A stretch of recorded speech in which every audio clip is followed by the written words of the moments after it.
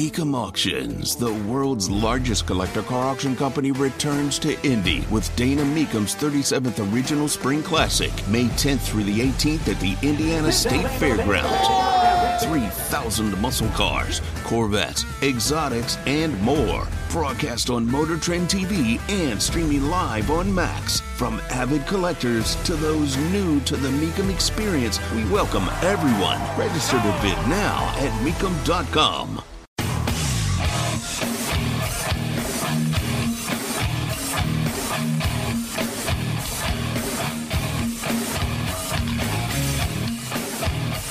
What in the hell do you think you're doing? Hey, John Boy. I'm telling you straight, it's my way or the highway. So anybody who wants to walk, do it now. Hey, everybody, we're all gonna get late. And again, it's picked off. It's Darius Leonard. A pick six for the Maniac. Touchdown, I-N-D-Y. Yes, sir. Oh, the chicken! Double time! John, I have never been better to be on the air with you here in Indianapolis, a place where so many of my dreams have come true. The Ride with JMV on 93.5 and 107.5. The Fan. All right, let's face it. This is like it. This is what it's supposed to be like here today, right? It's supposed to be sunny. It's supposed to be getting warmer. We're supposed to be getting excited. Now, obviously, there's no NBA, at least with a local twist to talk about, which is certainly necessary. Chad Buchanan, next year. Next year. And I know that I'm talking about going into the Eastern Conference semifinals, but into the postseason next year. No more draft capital, no more waiting. I'll be completely honest with you. Even when I hear about how, well, the Colts should just go ahead and if they lose, they lose and, try to get Marvin Harrison Jr., listen, while that sounds great, good luck with that. Like, we're going to check out whether or not for the Colts, this whole Anthony Richardson thing is going to be the good fortune that everybody around here has been looking for. Because let's face it, it's been few and far between. And really the same thing for the Pacers. Like that trade seems like mid-season a year ago, good fortune now. Going to make your own good fortune there by doing the deal yourself. Benedict Mathurin seems like good fortune. So you got up there and it worked out. Maybe you'll get back up there again. Odds are, with the ping pong balls coming up, that you won't, but maybe you do. But I think I'm kind of worn out on the whole, go ahead and stink until next year stuff. You guys agree? And maybe it's just my age. Maybe it's my age. I'm 53, going to be 54 in December, and the clock is ticking on getting all these things back on course here. And some of this stuff, many will say it's unrecognizable. The way the season went a year ago or the way the season went for the Pacers 2 years ago. Yeah, really, it's not unrecognizable to a lot of us. Like Generation X, it's very recognizable because we were in it. We lived it. It just certainly wasn't as prominent back then. And then you go through a long stretch of meeting expectations and winning. You never want to be like that again. Full disclosure, regardless of what happens with the Colts this year, I would like for them not to be in the top four again next year. I would. Because that means you have a ridiculously awful season. And I don't feel like picking up the pieces for that. Well, you can leave it out there. You didn't have to bring it in here. Yeah, I'll leave it out there on the table. Make sure nobody takes it. We were going to take my pretzels, man. Right. No, that's okay. That's Eddie Garrison bringing in my rolled gold cheddar-flavored pretzels. I didn't get a chance to consume today. Anybody else do that, little rolled gold? Yeah, it used to be like $1.99 a bag. I think I paid $3.99, which is probably over $4 a bag. Now the bag is much smaller. There's a lot more air in the bag and a lot less twisted up pretzels covered in some sort of cheddar cheese tasting dust. A lot more air on those things now. No, but simply put, And I know everybody wants to come off sounding like, this incredible genius or this big brain. But to me anymore, the only thing that's going to put you on the path of being really smart is to prove to people that you're ready to win. And I'm not trying to make that simplex, and I'm not also trying to suggest that the Colts should be doing that next year. What I'm telling you is this crossing your fingers and hoping that this team sucks in 2023, I'm not on board with. I'm not on board with it. I want to see them, and do I expect them to take lumps? There's no doubt about it. But I want to see them also give you reasons to be excited. I want them to give you reasons to yourself to justify the path in which they're now on. And there's a variety. Whether you're talking about a 20-year-old rookie quarterback or whether you're talking about going into year number 7 of a general manager that has one playoff win. There are many paths we're talking about, and many different paths. Now, you take advantage of when you get up there because you don't want to consistently be up there. The Colts in the past have, and not obviously during a lot of your times, but during my era, it seems like it was a rite of passage that they were going to stink. And it was funny back then. Everybody laughed. Everybody made jokes. All pretty funny, but nobody really cared as much as they do now. And it sure as hell wasn't covered as much because of what is social media, the internet, and all that as much as it is now. It is tough for me to comprehend wanting to see this team stink it up for the sake of having another high draft pick.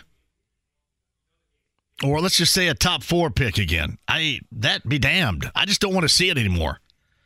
I would rather see some reasons why you believe in what they're doing right now. A little makeup for the mess up, right? Makeup for the mess up for the past couple of years especially. And 2 years ago down the stretch, but last year, that's kind of what I want to see. Reasons to believe. Not other leverage reasons why, if you're in your 30s, you got all this time to wait. You're in your 20s. Yeah, go ahead and wait. You play it like it's the world of fantasy. I want to see this group get back on track and do it now. I don't really care how they find this path. Just find it. That's why I suggest if you got a rookie quarterback, if you have any thought in your mind that this dude is ready to go and you want to see him out there and showcase some ability and see how he responds after playing 13 games in college, I don't care. Do it. Do it. If that's how you feel, that's why you're here to make those decisions. Oh, this is so right. The Colts used to stand for, before the Manning era, count on losing this Sunday. And everybody laughed. Everybody laughed. Dudes were not having sex until the Colts won. That means they basically didn't do anything over the course of a long season back then. All this silly stuff and stupid stuff that, frankly, I'm really not cool with wanting to relive. It was funny back then. It's not so funny now. You don't want to be the butt of jokes now. So that's where I stand. A lot of you had asked me over the course of the end of the show and then into the evening via social media, why, I want to fire up the quarterback right now. Well, he's not ready. Well, that's not for me to judge. My thought is if he is in the vicinity of ready, if I don't want to say cleared, it sounds like he's coming back from injury, and the reason why I bring this up is because the rookies obviously are in town. I want to see them go at it. Because this whole NFL thing doesn't last for a minute. Get out there and go at it. And hopefully give the folks a reason. And give the Colts a reason to justify to the fan base why they felt compelled to do what they did and get this thing back on track, back on course. By now, I'm really past complaining about, they're rebooting the general manager and they're doing this. Can you believe JMV, they're doing the same offensive line? Yeah, I can, because they pay him a lot of money, and there's belief there.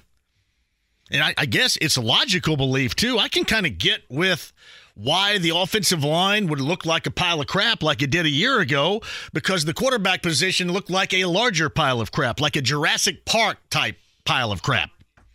That's what that looked like. So you could talk me into this group playing better. It's not even to do with Chris Strasser being gone and, Tony Sperano Jr., going to wave the magic wand and everything's going to be good. I would just think that they would be better for two reasons. One is you're going to have a quarterback that at least is going to be able to move. I mean, he may move around and get whacked, but at least he's going to be able to move. At least he's going to have some escapability.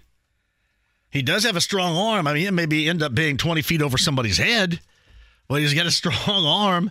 So you're going to have a different variation of quarterback. And really with Gardner Minshew, even if that is the case, and I hope that it isn't as much as I like him, but even if that's the case, I mean, you have some escapability there, which clearly between two of the three, there was zero a year ago. Zero. The other aspect of it is, because I was talking about the offensive line yesterday, is I'm not them. I don't claim to be them. They have gone through much more than any of us. I understand that. But I sit here for 3 hours a day to talk about it, and I can't imagine that there was much sustainable pride if you look in the mirror coming off of last year. Really for anybody in that locker room that remains. But certainly for that group along the offensive line. To be touted so high, and oftentimes it's just being paid a lot, but in this case it was touted high, and at least three of them there were getting paid substantially, and it was an absolute mess. And you know what you can do? If you come back and play well as a group, we'll see what Ryman does on the left side, a left tackle. We'll see, what they end up doing at right guard. But what you can do is you can erase the memories of Fubar a year ago. Well, how do you do that if there's tape? Here's how you do it. You make people forget, or you shift the blame. I'm not suggesting they're going to come out and say, well, last year was such a mess, that's why we played bad. They're not going to say that. But if they play better, that's exactly how you will view it. Yeah, clearly there was some issue a year ago as to the reason why they played badly and why they're playing much better this year. It doesn't really matter what the issue is. And you know what? It may very well have been them. It may not have been their coach. It may not have been the super slow-mo of their quarterback escapability and the noodle arm strength. May not have been any of that. I would suggest it is, but maybe it's not. But you can't erase it to the level in which you play, and you can, without saying a word, let your play speak for itself, and then let others determine what went wrong a year ago when it's brought up. Hey, it's not on us. It's not on me. I was here. This thing was just a huge mess. You will find that out if they do happen to have success. I'm sure surprising success here or there. Let's just say, for the sake of the argument, they do. There is going to be a lot of pointing of the finger to those that were here a year ago. Some of it will be accurate and some of it won't. But that's how you end up helping folks forget about a 4-12-1 disastrous clown show of a season. So I'm willing to believe it. I'm willing to believe it until proven otherwise. And really, it makes no difference regarding the quarterback. You know why I want the quarterback there. You know why I want the rookie to be starting. You know why I hope the rookie is capable of starting. But really, that holds true for either. I'd feel confident for either. And then there's the other added incoming interest, hope. It's an offense with a guy that everybody firmly believes in right now. There's going to be a test. There's no doubt about it. But there's also belief in the offense that is coming in that is going to be different than what was a year ago, that, all the way around was an absolute disaster. So, yeah, I am willing to believe it. I'm okay with seeing the rookie quarterback take lumps. Nah, I don't want to see the dude get smacked up and bent over like a folding chair. But, if you make 4 bad plays and then 1.5 good ones, and you can factor that into decision-making, whatever. I think in the long term, you'll be satisfied with that. I think in the long term, as far as learning this, you're going to be better off than sitting over there and digesting what Gardner Minshew is doing. Or thinking about, well, you know what? If he was out there, and look at what Minshew is doing right now, but if Richardson was out there, no, just be out there. Just be ready to be out there. And Chris Ballard said all the right things. Chris Ballard basically put it in terms of what we've talked about with the Pacers. Hey, don't believe this guy is going to be Superman. Now, you get people around here that are non-believers in Ballard that are going to say, all right, well, here we go. This is just to go ahead and make sure that he creates more time for himself. He doesn't have to create more time. He's got more time. With being a major portion of that decision, of the decision to move forward in this draft, being a part of that means he's got plenty of time. So he didn't have to come out and say what he did about, hold on a minute, don't expect this guy to be Superman. He didn't have to say that, because anybody here that understands, that is reasonable, knows that he has got time to work this thing out. And understands that the resume the past 6 years at this point in time does not count. It would count for me and for you conversationally, but it doesn't count for him. He's going to be right there. So he didn't have to say it. But to answer a lot of the questions I got last night, that is the reason why I want to see the quarterback get going as soon as possible. That's a feel good. Because so many people felt, both here locally and nationally, that the guy is not going to be ready. That would automatically give you the thought that he is ahead. They are ahead of schedule. And that's also a part of what I'm talking about here, too. There's some folks that need belief. Ultimately, you need to see it. You need the evidence of it. You need the results of it. But there is also kind of a leaning in process here to where you just need okay, well, that's great then. See, what these guys said nationally really didn't matter. He's ready to go right now. Clearly ahead of schedule. He and Steichen are working well together. Yeah, who knows what really is going on behind the scenes. But that is the type of feel-good in a season where you don't have these broad expectations. These are the signature moments that are necessary to keep the belief boat afloat out here for Colts fans. And I guess to a degree, you're also lucky because there are so many Colts fans out there that like Gardner Minshew, that find Gardner Minshew interesting. And I do too. I find it interesting. Let's go out to Mystic Waters and play the guitar and we'll have fun. But when it comes to starting at quarterback in week number 1, I hope the football gets handed to the rookie. I hope that the rookie is ready to get awarded the start as a result of preparation leading up to the season. I hope that he is really, truly ahead of schedule. Nothing against Gardner Minshew. Gardner Minshew's fine. Gardner Minshew is a fantastic insurance policy.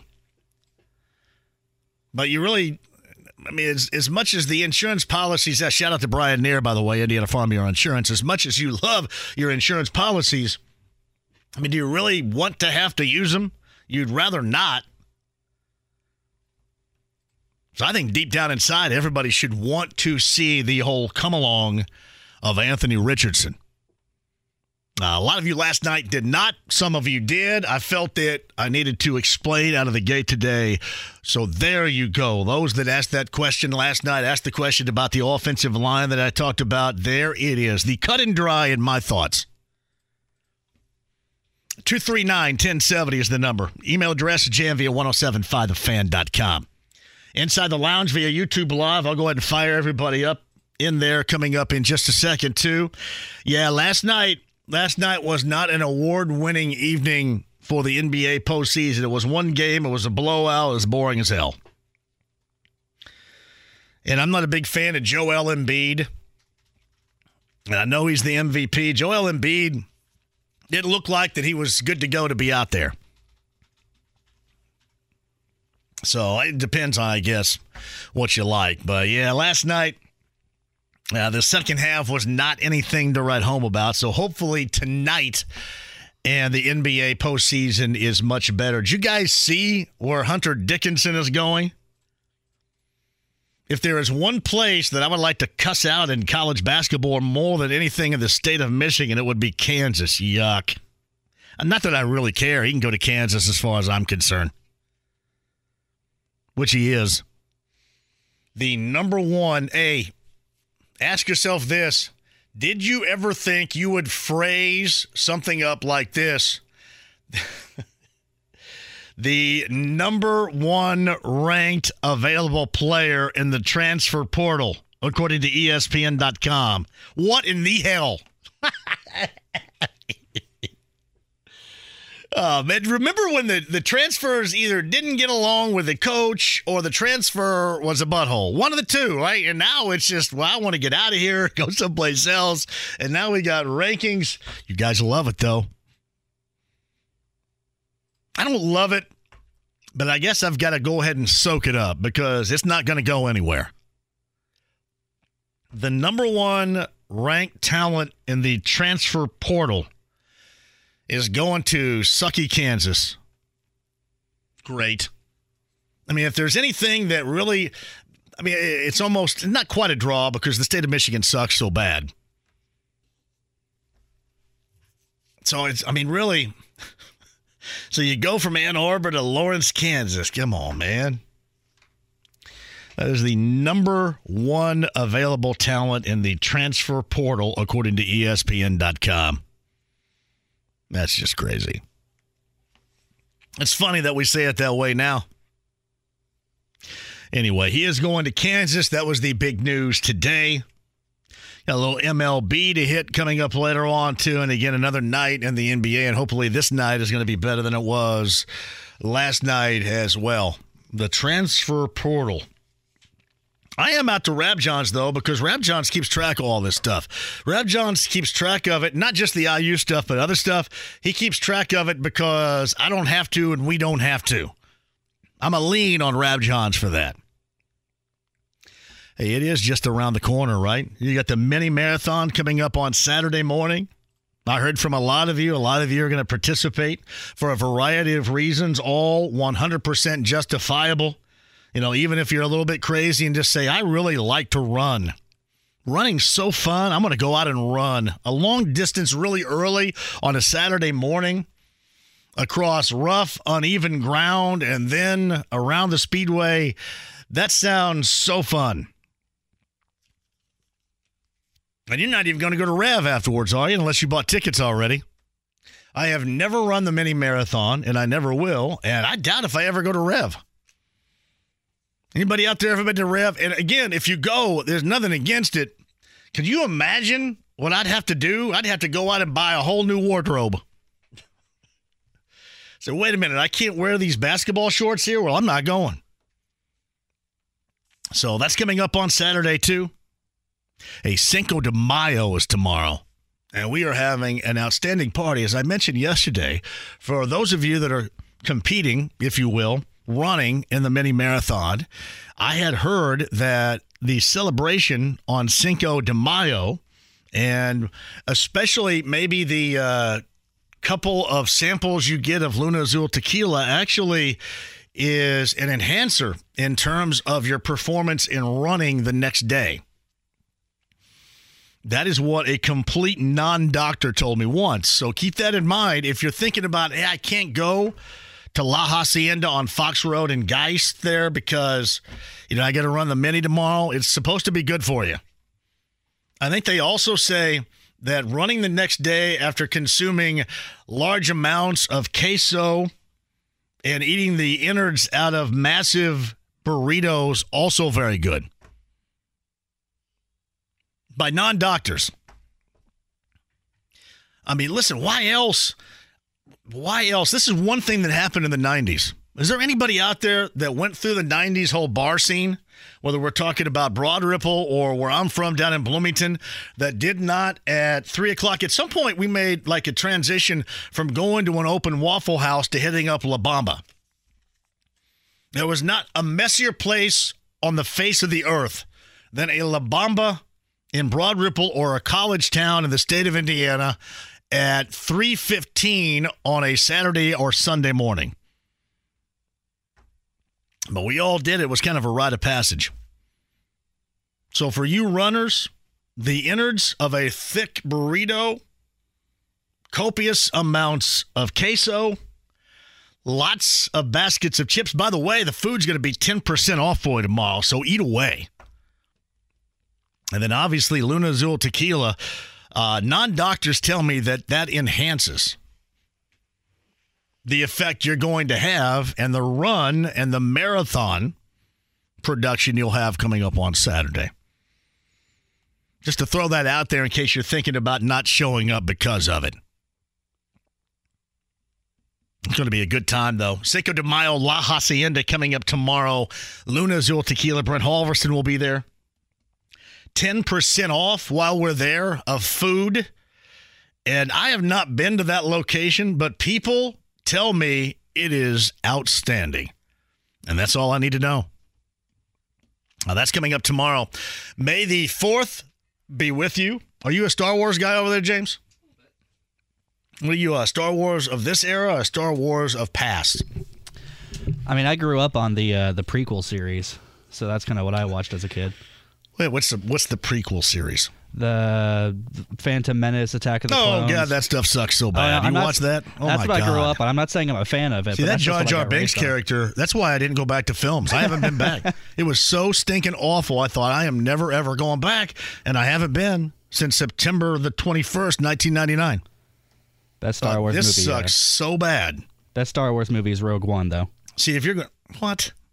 It's if you were going to say New Hope, I guess you got to call it... You can't just say Star Wars anymore. And to me, Star Wars means the 77 classic. Or the Empire Strikes Back, the 80 classic. Or up until Boba Fett goes down in the desert in that digestive tract of whatever the hell that thing was. And then you turn it off. Once they go to the Ewok stuff, that stuff all sucks too. But the first 2 and maybe 2 and 45 minutes, that's me right there. Gotcha. I can do that. Not a fan of the Care Bears. Yoda sucks too. I can't stand Yoda. Everybody loves Yoda. Like, God, long and boring, kind of like my monologue here. I'm going to have to do my monologue tomorrow in the Yoda voice. Anyway, May 4th is May 4th be with you. And I can't remember when this all started. It used to just be May 4th. And then somebody with a really big brain came up with the May the 4th be with you in terms of Star Wars stuff. So well done, whoever did that. You got that person and the Yacht Rock person that reaping the benefits of greatness with those two calls. All right, quick break and we shall return. And again, we've got stuff to give away. Tickets to my show, My Rock Show, is coming up September the 16th at Brown County Music Center. Warrant, Lita Ford, and Bullet Boys. When you hear a re-entry from one of those three artists, you're cue to call and be number 9 to win a pair of tickets. We're going to make it a weekend down there. September the 16th. The JMV Show. Warrant, Lita Ford, and Bullet Boys. A little bit later on, Chappell in the 4 o'clock hour. I don't know if John McClain's going to agree with me or not, but I absolutely love what the Texans did. Loved it. How can you not love it? They arguably got, the second best quarterback in the draft, and then went back up to get the best defensive player in the draft. Who in the world thinks that's bad and why? Why is that problematic? I mean, you get yourself a couple of signature-defining players. Sounds good to me. We'll see if John McClain agrees. He's going to join me coming up in the 4 o'clock hour. Who came up with May the 4th be with you? See, that's one of those things. It's like a tongue twister. like I'm Cindy Brady here, and that has an opportunity to send me back to JMV 88 mode. May the 4th be with you. I got to think about it for a moment. You can tell. That gives me, I don't know why he does it, just some words and phrases do. That sends me back to JMV 88 land right there. I don't want to go there either. Need Cindy's tongue twister book. John McClain, Mike Chappell, JMV show tickets and calls. I got time for you. The next 30 inside the lounge via YouTube Live, HD Radio, the stream, the app, and just getting started on what has been a glorious Thursday so far. This is 93.5 and 107.5 The Fan. Life is so much more than a diagnosis. It's about sharing time with those you love, hanging with friends who lift you up, and experiencing all those moments that bring you joy. All hits, no skips. Learn more about Kisqali Ribociclib 200 milligrams at KISQALI.com and talk to your doctor to see if Kisqali is right for you. So long live singing to the oldies, jamming out to something new, and everything in between. The Ride with JMV. You take drugs, Danny? Every day. Good. So what's the problem? I don't know. 93.5 and 107.5 The Fan. All right, thanks to executive producer Todd Meyer. You guys ready? Leave this up for me, James, if you will. One of the earliest known references to the day followed regarding May 4th, 1979's election of Margaret Thatcher as Britain's prime minister. According to a post on the official Star Wars website, Thatcher's party took out an ad in the London Evening News with a message saying, quote, "May the 4th be with you, Maggie." Congratulations. The website said this, and that is one of the earliest known references of May the 4th be with you. May the 4th, 1979. The stuff you learn right here, it may not be what you're looking for, but it's exactly what you get. Oh, thank you. Jim McCann came up with that, too. Thank you, Jim. Great minds. Todd Meyer, Jim McCann on the same page. Well done. Nick writes this. Hey, JMV, the only real reason I have an issue with the Texans trading back up is that they had to send their first round next year. They will be likely a top 3 again in a loaded draft, so that sucks for them, but good for the Colts. See, to me, you got your long-term quarterback, arguably the best or the second best in the draft, and you got clearly the best defensive player off the edge in the draft. Take it and run with it, man. Take it and run with it. Let's flip the script on that a little bit. Would Colts fans be angry? What if Ballard pulled a trick like that? Would you guys be angry about it? See, I am not as worried about wanting to be back up top 4 next year as everybody else might be. Like, I think, to me, that would stink. I want to see them come along to a point, hopefully, to where they're not top 4. And I know we're talking about the Texans, and the viewpoint may be even more different in Houston than it is here. But I just can't sit back and go, well, you know what? It's going to be another bad season, and hopefully they get another top 4 pick. I mean, I like what the Texans were just proactive this year with what they wanted. They wanted a quarterback, one of the better quarterbacks, if not the best quarterback, arguably, and clearly the best defensive player off the edge. 2 signature positions taken care of for the long term. Love it. Absolutely love it. All right, top of the hour, Mike Chappell's going to be here. John McClain, formerly of the Houston Chronicle. Nobody knows Houston athletics, especially that of the Houston Texans, more than John. John's going to join us coming up in the 5 o'clock hour. SPT says JMV is genius. I agree with the non-doctors. Margaritas and tacos, screw running.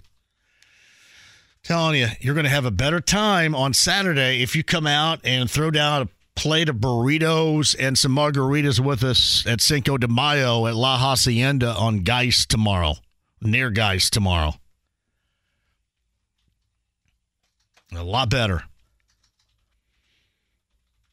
And they have, seriously, if you're worried about it too, if you're worried about it, I'm sure I've never been, right? They have porta pots probably along the way, along the route. You'll be fine. Run in there really quick. No doubt. This is from Ryan. Hey, JMV, speaking of Rev, I was laid off a couple of weeks ago trying to land a role. They tune into the show every day, put in a good word. All right, IMS, my man Ryan is looking for a gig with you guys. And he seems like a swell human being to me, and I'm a terrific judge of character. So IMS is Ryan right here. I'm going to retweet it so you guys at IMS see it.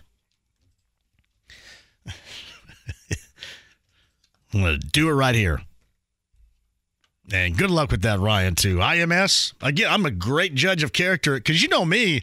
If you're a jackass, I'm not going to spend a minute with you. Luckily, I don't have a lot of that. That's a good process I have of weeding out those jackasses. All right, 239-1070 is the number.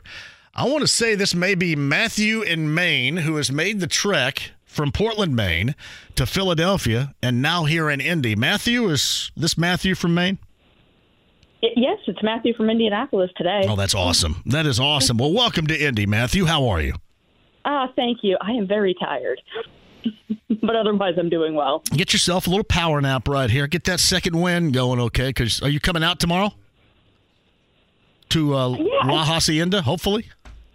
Yeah, I don't think you're giving great advice about what to consume that night for the mini the next day, but I am going to try and come out. Don't be skeptical. One half-ass doctor out of 10 recommend La Hacienda before the mini. I mean, that's good enough for me. You got it. Well, I hope to see you tomorrow. I really do. I know I'll hear from you, and I know I'll hear from you on Saturday, but here's hoping we see you and we get to hang tomorrow, too, because the samples will be flowing. Yeah, I look forward to it. Hey, welcome to town, Matthew. Thank you. Thank you. Matthew in Maine is in Indy. You like that? 1 out of every 10 half-ass doctor recommends you drink Luna Azul tequila the afternoon before the mini. Come on. Jump on board with me. 239-1070. Tony's next today. Tony, welcome to the show. How are you? Hey, JMB, I'm doing well. How are you today? I'm fantastic. Go ahead, bud. I will actually be at the 5K Saturday, not the mini. But I wanted to inform you, as far as the Luna Azul tequila, I think each shot has about 7 calories in it.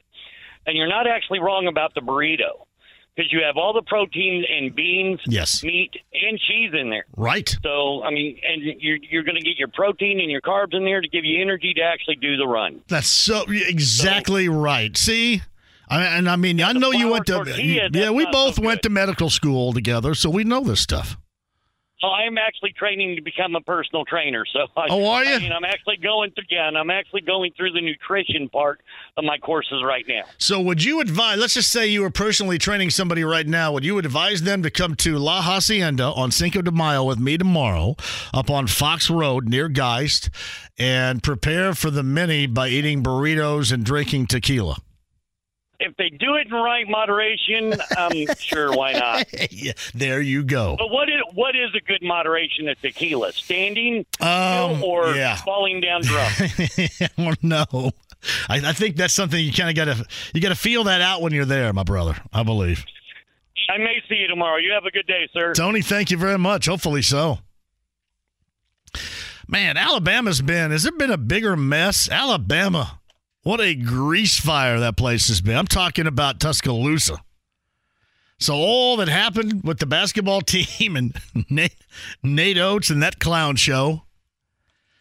And then today, Alabama baseball coach Brad Bohannon was canned. That's 5 days after suspicious wagering was detected on the Crimson Tide's game at LSU.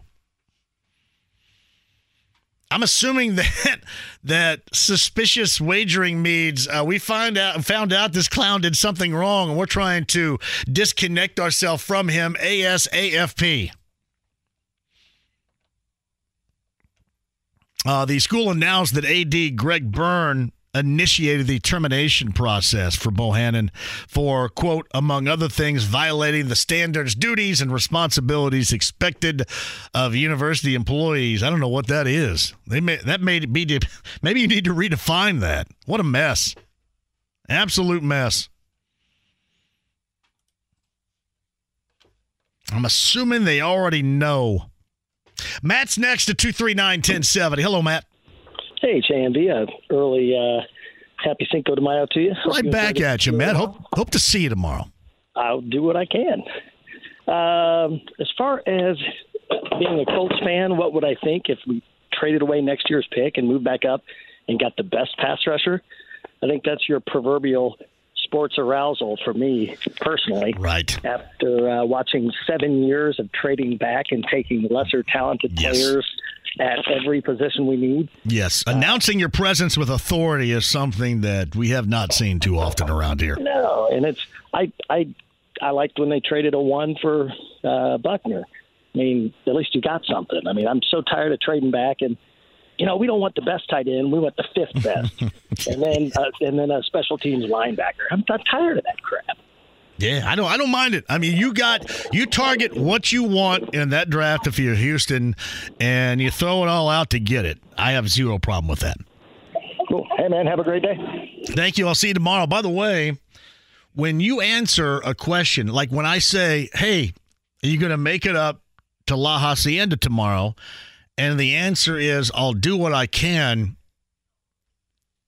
That's just a long-winded answer or way to say no, right? You guys all use that too? That is from, and again, Matt should feel honored. That is from the playbook of Chris Hagan. That is the playbook of Chris Hagan. Hey, Hagan, are you coming out tonight? I'll do what I can. Means no. I might be there a little later. No. Yeah, you could see me later on tonight. No. From the Hagan playbook. Hey, Greg, I am so incredibly happy that Beth is the biggest fan of Luna Azul tequila. It's well done right there. Shout out to Beth. Quick break. We'll come back. Chappell, top of the hour. John McClain, 5 o'clock hour. Tickets to the JMV Rock Show in September. That's also on the way. 93.5, 107.5 The Fan. Whether it's audiobooks or all-time greatest hits, long live listening to your favorites. Learn more about Kisqali Ribociclib 200 milligrams at KISQALI.com and talk to your doctor to see if Kisqali is right for you. The Ride with JMV. Can I buy you guys a drink? Guess not. 93.5 and 107.5 The Fan. Star Wars, nothing but Star Wars. Give me the Star Wars. If you guys remember it, Nick Winters, lounge singer, doing Star Wars, January the 28th, 1978, on Saturday Night Live. That, of course, Bill Murray. One of the more memorable Bill Murray characters, Nick Winters, during his run in the early stages of SNL. Again, debut January 28th, 1978. Todd Meyer, back in the back, is on top of it, everybody. Well done. Like it a lot. At JMV 1070 on Twitter. It's from Jason. If Richardson isn't ready in week 1, he shouldn't have been drafted at number 4. We just had a caller talk about trading back. And trading back being a waste of time ultimately, especially if you're talking about guys that don't make the team. We talked about this on Monday. If there was one part about it, and I didn't have too many complaints other than if you had one part, would you rather put some picks together and trade up and go for somebody, for example, that's just hypothetical, maybe around 3 as opposed to going with multi after multi after multi in round 5? You like that better or the trading up aspect that, again, may or may not could have been a reality, but it's certainly worthy of conversation. Mike Chappell about that coming up on the other side, too. I'll bring that up with a lot more. Hey, JMV, that reminds me of a lyric saying, quote, seems to me that maybe pretty much always means no. I'll do my best.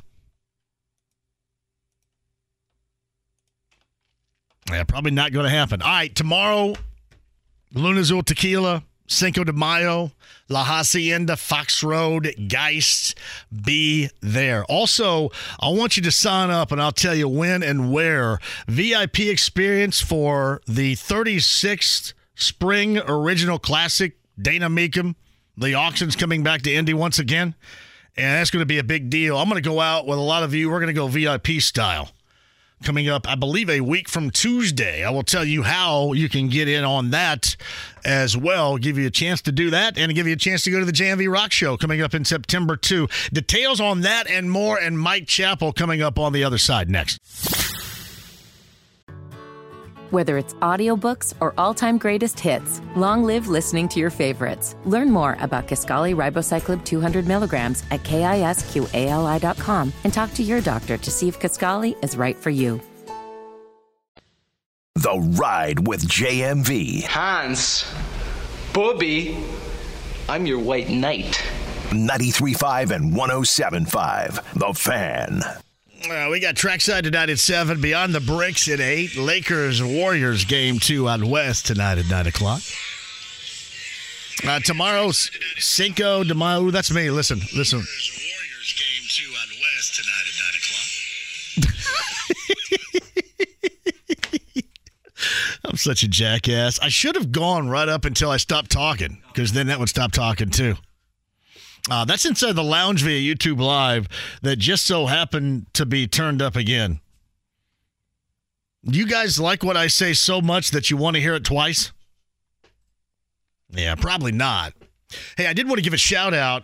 So I go to Brebeuf last night for a track meet, and our friends at Brebeuf Prep move so swiftly through a track meet. I could not be giving anybody more props than I am them. Well done. Normally that thing can be a long slog, but they were, going.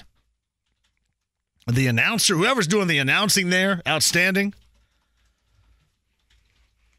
I mean, it was great. And anybody that does go to track meets, right? You know this, these things last forever. That might have been one of the quickest that I have ever attended, and a shout out to Brebeuf and whomever would have been running that track meet last night. That thing was going quick, and I thank you very much. That's awesome. By the way, too, they have this huge wellness place there. It's called, I forget the name. Is it Mark Kite? I apologize if I'm getting that wrong, but this huge wellness center there. And I was thinking about the wellness center I had at Eastern Green in Greene County. Our wellness center was a tin tackle box that was made into a medical box that had 2 cans of cold spray and one jar of Kramer Jezik. You guys ever use Kramer Jezik? It'd burn your skin right off. Like Kramer Jezik, I don't know if they still make it now. Maybe they do, but Kramer Jezik would burn your skin right off. If you ever put Kramer Jezik on anything on your body, whether it was a knee, a thigh, an elbow, a wrist, a bicep, please, hopefully you never got it there. You would probably never be able to grow hair in that spot again. But we had 2 cans of cold spray and 1 jar of Kramer Jezik. And the cold spray was basically used to kill ants in the dugout during baseball games. That was it. That was our wellness center, was a makeshift tackle box. But that was the first time I'd been on the other side of Brebeuf. That's nice right there. Well done. rebuff. But a shout-out to the track folks that got that thing done, got that thing going and got that thing done in a timely fashion. Nice job. John McClain in the 5 o'clock hour on the Andy Moore Automotive Group hotline right now. Friend of this show from Beech Grove. He is Mike Chappell. I don't know, does Beech Grove have a wellness center? I'm sure they do. We have indoor plumbing in Beech Grove too. So, hey, by the way, I saw Mayor Buckley on Saturday. His brother is Blake's track and cross country coach. Did you know that? Oh, cool. Yeah, didn't know that. Yes, Yeah, I said there's this guy named Mike Chappell that comes on with me every Thursday that claims he's the mayor, the actual mayor of Beech Grove, and not you. Well, we have figureheads, and then we have the real guys, and I'm a figurehead. Hey, I saw this a little bit earlier today. Now, this is from The Athletic. It says, when the Colts draft room was shown after their selection of Anthony Richardson, you saw no celebrations. The evaluation of him had to be complicated. And it goes on. I swear I saw celebrations. I saw people high-fiving. Yeah, I saw people excited. Mueller, it was a Randy Mueller, former Saints, longtime Saints. Yeah, I don't know. And maybe you see a snippet where there weren't. I thought I saw some celebration. I know Irsay was, walking around like he hit the lottery, which he hopes he did. You can. I'm not saying anyone has an agenda. Certainly not Randy Mueller. I think these guys they try to do decent stuff, but you can make out of whatever you want when you see reactions or whatever. So they are happy they got their guy, and we'll know if it's the right guy in about 2 years. Well, I will say this. To me, it was, and I know it was 110% Shane Steichen, and we talked about this last week. I'm glad it was. I'm glad that he had, again, was it a collective decision? There's no doubt. But the loudest in there was going to be your head coach and the guy that's going to be directly working with the new quarterback, and I like that. We talked. It had to be. You don't, kind of lock the future of your franchise initially to a head coach who has a proven history of working with quarterbacks, and then not let him cast a deciding vote on the quarterback. Yes, Chris Ballard's reputation and his tenure here is tied to Richardson, but so is Shane Steichen. So I get the impression this was probably one where they agreed on it. But yeah, if there was any doubt, you have to go with your head coach, or what in the heck is he doing here? There's no doubt about it. No doubt about it. And that's why I've been going back and forth with people all week long. And Mike Chappell from CBS 4 and Fox 59 is on the Andy Moore Automotive Group hotline. I am on the side in this case of if you believe he is ready to go, and I'm hoping he's ready to go, then in week one, wind him up and turn him loose. Where are you with that? I can go back and forth on it, but first of all, I think Gardner Minshew will be more ready to play the opener in this offense than Richardson. He's been in it for 2 years. He's played in the league. He's had success. He'll be more ready to go. But if you believe that Richardson had a strong grasp of the offense, can handle protection calls, and a lot of it may depend on where you think the offensive line is. I realize people say, well, this guy's got mobility, he can run away from pressure. Well, a lot of times these mobile quarterbacks run into pressure. So, I think early it'll be good to know where that quarterback's going to be. But somebody mentioned, and I understand what they were saying. They said, well, if he's not going to hurt the team, then he should play. Well, the approach I took is as long as the team's not going to hurt him, he should play. And that's from a protection standpoint. I remember, the years run together. There was a preseason game in 17 or 18, whatever it was, and the first game was in Buffalo, and they didn't play Andrew Luck because, Buffalo had this pass rush, and the Colts' offensive line was not very good.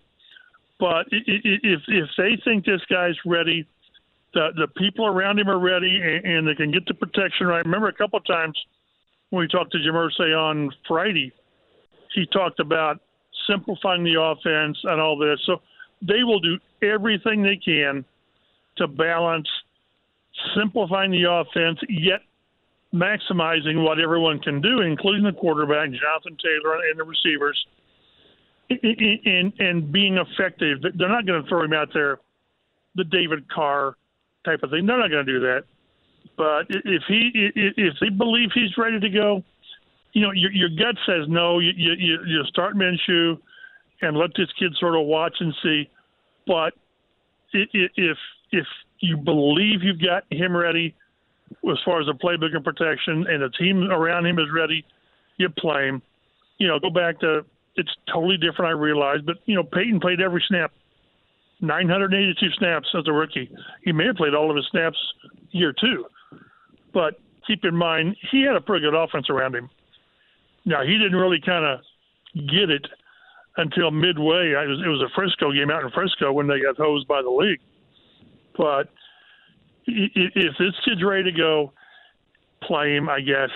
Although you can talk me into letting him sit a couple games. But what happens if you sit him a couple games and Minshew goes out there and he starts playing well, and you're 3-1? Then what do you do?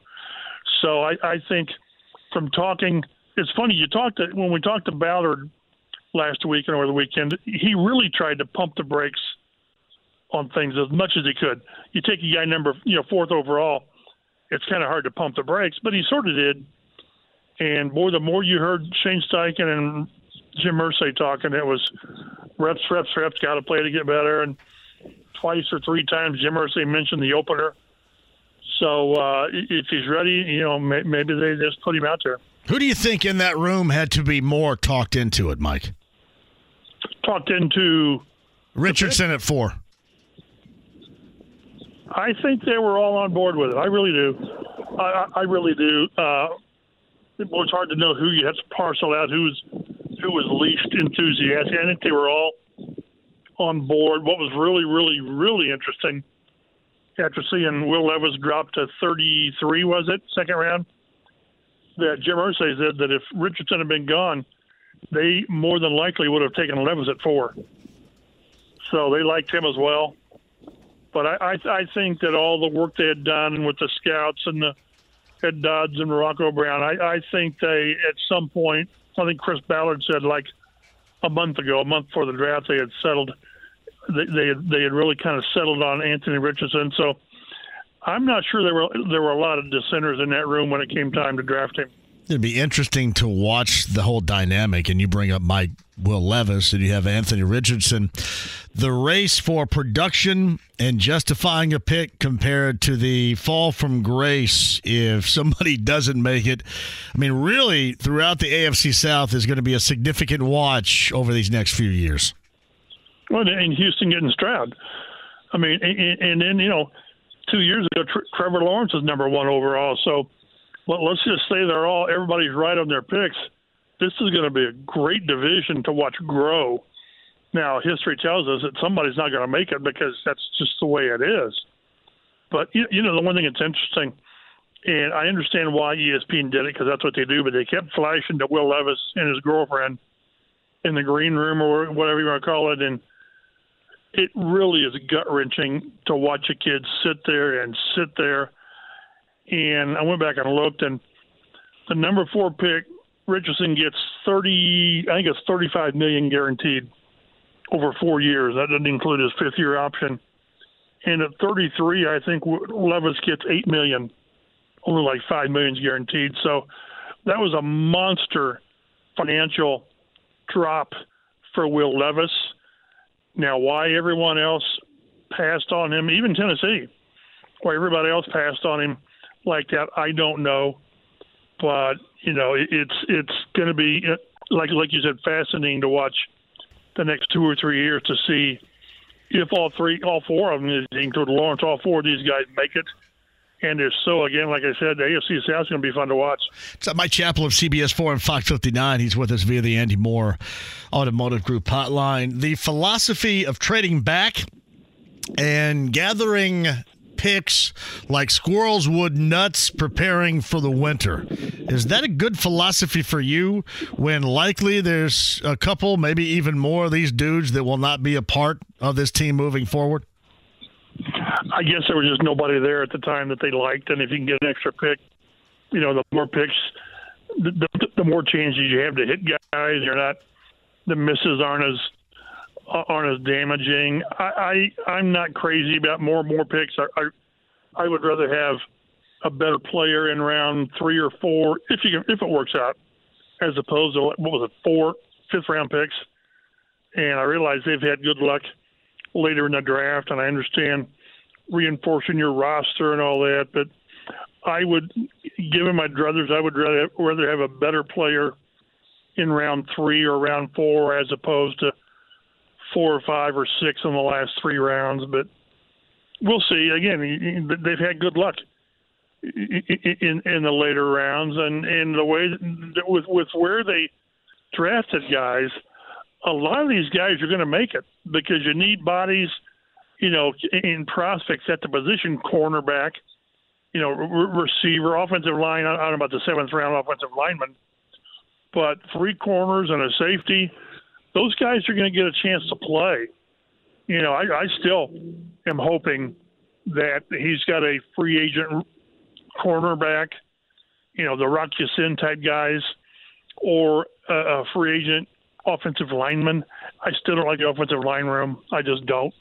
But, they have time, and he sort of makes, just the way he talks, Chris Ballard makes it sound like they've got a free agent or 2 that they're looking at, and they're going to maybe see how these guys look in the rookie minicamp this weekend. But I still think they need a veteran corner, and I think that they need a veteran offensive tackle, or I guess guard, either one. You still need a right guard. We'll see if the rookie minicamp shows much as far as guards. The kid for Cathedral is interesting. Is it Emil Ikior? I guess his name is. I'm surprised he didn't get drafted out. God, he played 3 years at Alabama, for crying out loud. It's hard to believe those guys didn't get drafted. But if we're sitting here at the end when they break veteran minicamp in mid-June and they haven't addressed those 2 spots with veterans, I'll be a little disappointed. Don't you think that in part, and Mike Chappell joins us, that their belief is with a different quarterback, and really regardless of whether it's Richardson or Minshew, and a different offensive philosophy, that the offensive line guys that you would expect not to look in the fashion in which they did a year ago would be better, even without, as of right now, the addition of anybody new? Isn't that part of their thought process? Well, primarily, it's not, to me, it's not so much the quarterback or Shane Steichen, it's Tony Sperano Jr. I think they believe that they need a different set of eyes and a different approach. And, it was strange that nothing was done there last year with all they were doing. So I really do believe, it's obvious that they're expecting those 3 guys to really have bounce-back seasons. And if they do, they'll be in pretty good shape. As long as Bernhard Raimann takes that next step in year 2, and we saw growth last year, but he's still a young guy at the position. But I think it's more the new offensive line coach than it necessarily is the quarterback, because again, like I say, you get a quarterback that runs around. Yes, he escapes pressure, but a lot of times he runs into pressure. Whatever the stat is, Randall Cunningham, he may lead the league in total sacks all time, and in 1 year, it's a stupid number. It really is a dumb number because he ran into pressure. But back on the line, I really think they anticipate a new voice, a new approach in the offensive line room, making a major difference.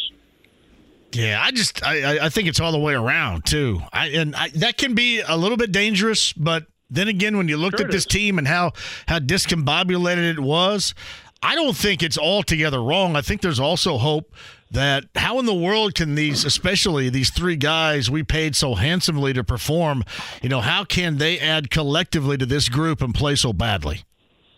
Well, and on top of that, you're sort of handcuffed. You can't cut or trade. There was talk about interest in Ryan Kelly. Okay, and then all of a sudden you got a big hole at center. But there's nothing you can do with Braden Smith and Quentin Nelson. I mean, those are your guys.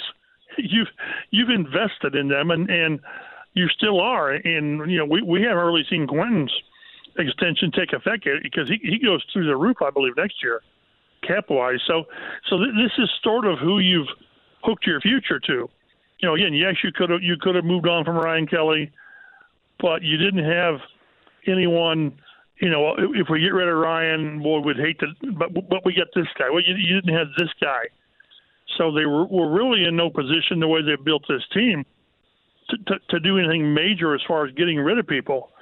My concern is that they didn't add anybody before the draft, and I just think it's risky to expect. What was that? Freeland, is he a 4th-round pick? I just think it's risky to say he's going to be your competition at tackle and your backup swing tackle or your swing tackle. I mean, so we'll see where this goes. This thing is not set yet. They've still got time. I just would kind of like to know what the answer is on the offensive line because, again, you're banking on the same guys playing better after playing really not very well last year. So Mike Chappell of CBS 4 and Fox 59 with us via the Andy Moore Automotive Group hotline. When you look at the overall draft from top to bottom, you happy with it? I said on Monday, Mike, that I didn't find much wrong with it, I guess, because they address needs. But as far as procedural, I guess you can look at it as, all right, trading back and, multi after multi fifth-round selections may get a little bit old for folks. But I think otherwise, even if you're a hardcore detractor and believer in Ballard right now, they did address the situations that they needed to address, other than obviously going much more in depth in the offensive line as you would have liked. Yeah, I think when you like people are giving teams grades right now. To me, the only way you can grade a team is, and this is our projections. Boy, they going into the draft, they needed quarterback, cornerback, receiver, offensive line, tackle, guard, whatever, however you want to do it, and that's what they did. That's what they did. Now you can disagree with Richardson, you can disagree with Juju Brents, Josh Downs, the tackle, and if you want to argue that they should have taken a guard sooner, at the cost of what, the receiver or the corner. So I thought they did a good job. But give them in kind of a letter grade now is kind of crazy. I don't care if the other 11 guys turn out to be really good players and a couple of them are starters and a Pro Bowler. If the quarterback doesn't work, it was a bad draft. It just was. I hate to be so simplistic, but there's no doubt. They had to and have to get the quarterback right. Talking to Irsay over the weekend, and even Shane Steichen said, you build around the quarterback, and with the quarterback, everything is possible. And without him, you've got Jonathan Taylor running for 1,800 yards, and you miss the playoffs. That's crazy. That's just crazy. So a couple of quotes that really were really telling, and I can't remember whether it was Ed Dodge or Morocco or Irsay, but you want the guys that no one wants to play. You want to have that quarterback that no defense coordinator wants to play, and whether it's a Mahomes or a Hurts or name 6 or 7 guys in the AFC, we've seen it. If you get that guy, Manning and Luck, everything is possible. When you've got Luck, you can be down 38-10 and you can win. With Manning, you can be down 35-14 with 5 minutes to play, and you can win in overtime. That guy makes everything possible. And if you don't have that guy, I realize there was a lot of things that went into it. If you don't have that guy, you find a way to lose a 33-0 lead because at some point no one made a play. So if Richardson's the right guy, I think we'll have a good idea. November, December, I really do. Not for sure that he's the guy, but we're going to know. Okay, they got something. This guy really has a chance to be good. I don't know if we're going to know the other that this guy is Ryan Leaf and he just can't do it. The wrong pick and all that. I think there's a chance at some point late we'll get a good indication that this guy's got a chance to be pretty good. Not super duper great, but pretty good. If you were a betting person right now, would you bet that he being Richardson, start in week 1? If I had to put $100 down on my Beach Grove money, I would say yes. Me too. Yes, and I wouldn't put much more than $100 down because I do think there's a chance that he doesn't. But I think if they believe he's ready to play and they've got the team around him where they want it to be, I think he very well could start week 1. So there's a lot of philosophies floating around out here by the spoken word or by print or television-wise that would suggest the Colts would be better off being back up into the top 4, top 5 range next year. I think that sucks, and I don't want to think about that. I think while you're up there, you go after what you believe is your future quarterback, your high-level quarterback. That's what they did this year. Now the rest of the time is working off of what you're building. But would that be your philosophy? Do they need another season to be back up where they were, close to where they were this past year, to add somebody else top level like that? It wouldn't be a bad idea. I mean, if it happened, again, talking to Irsay, he said, I had a long talk with Marvin Harrison, and we weren't talking like quarterbacks. He was talking Marvin Jr.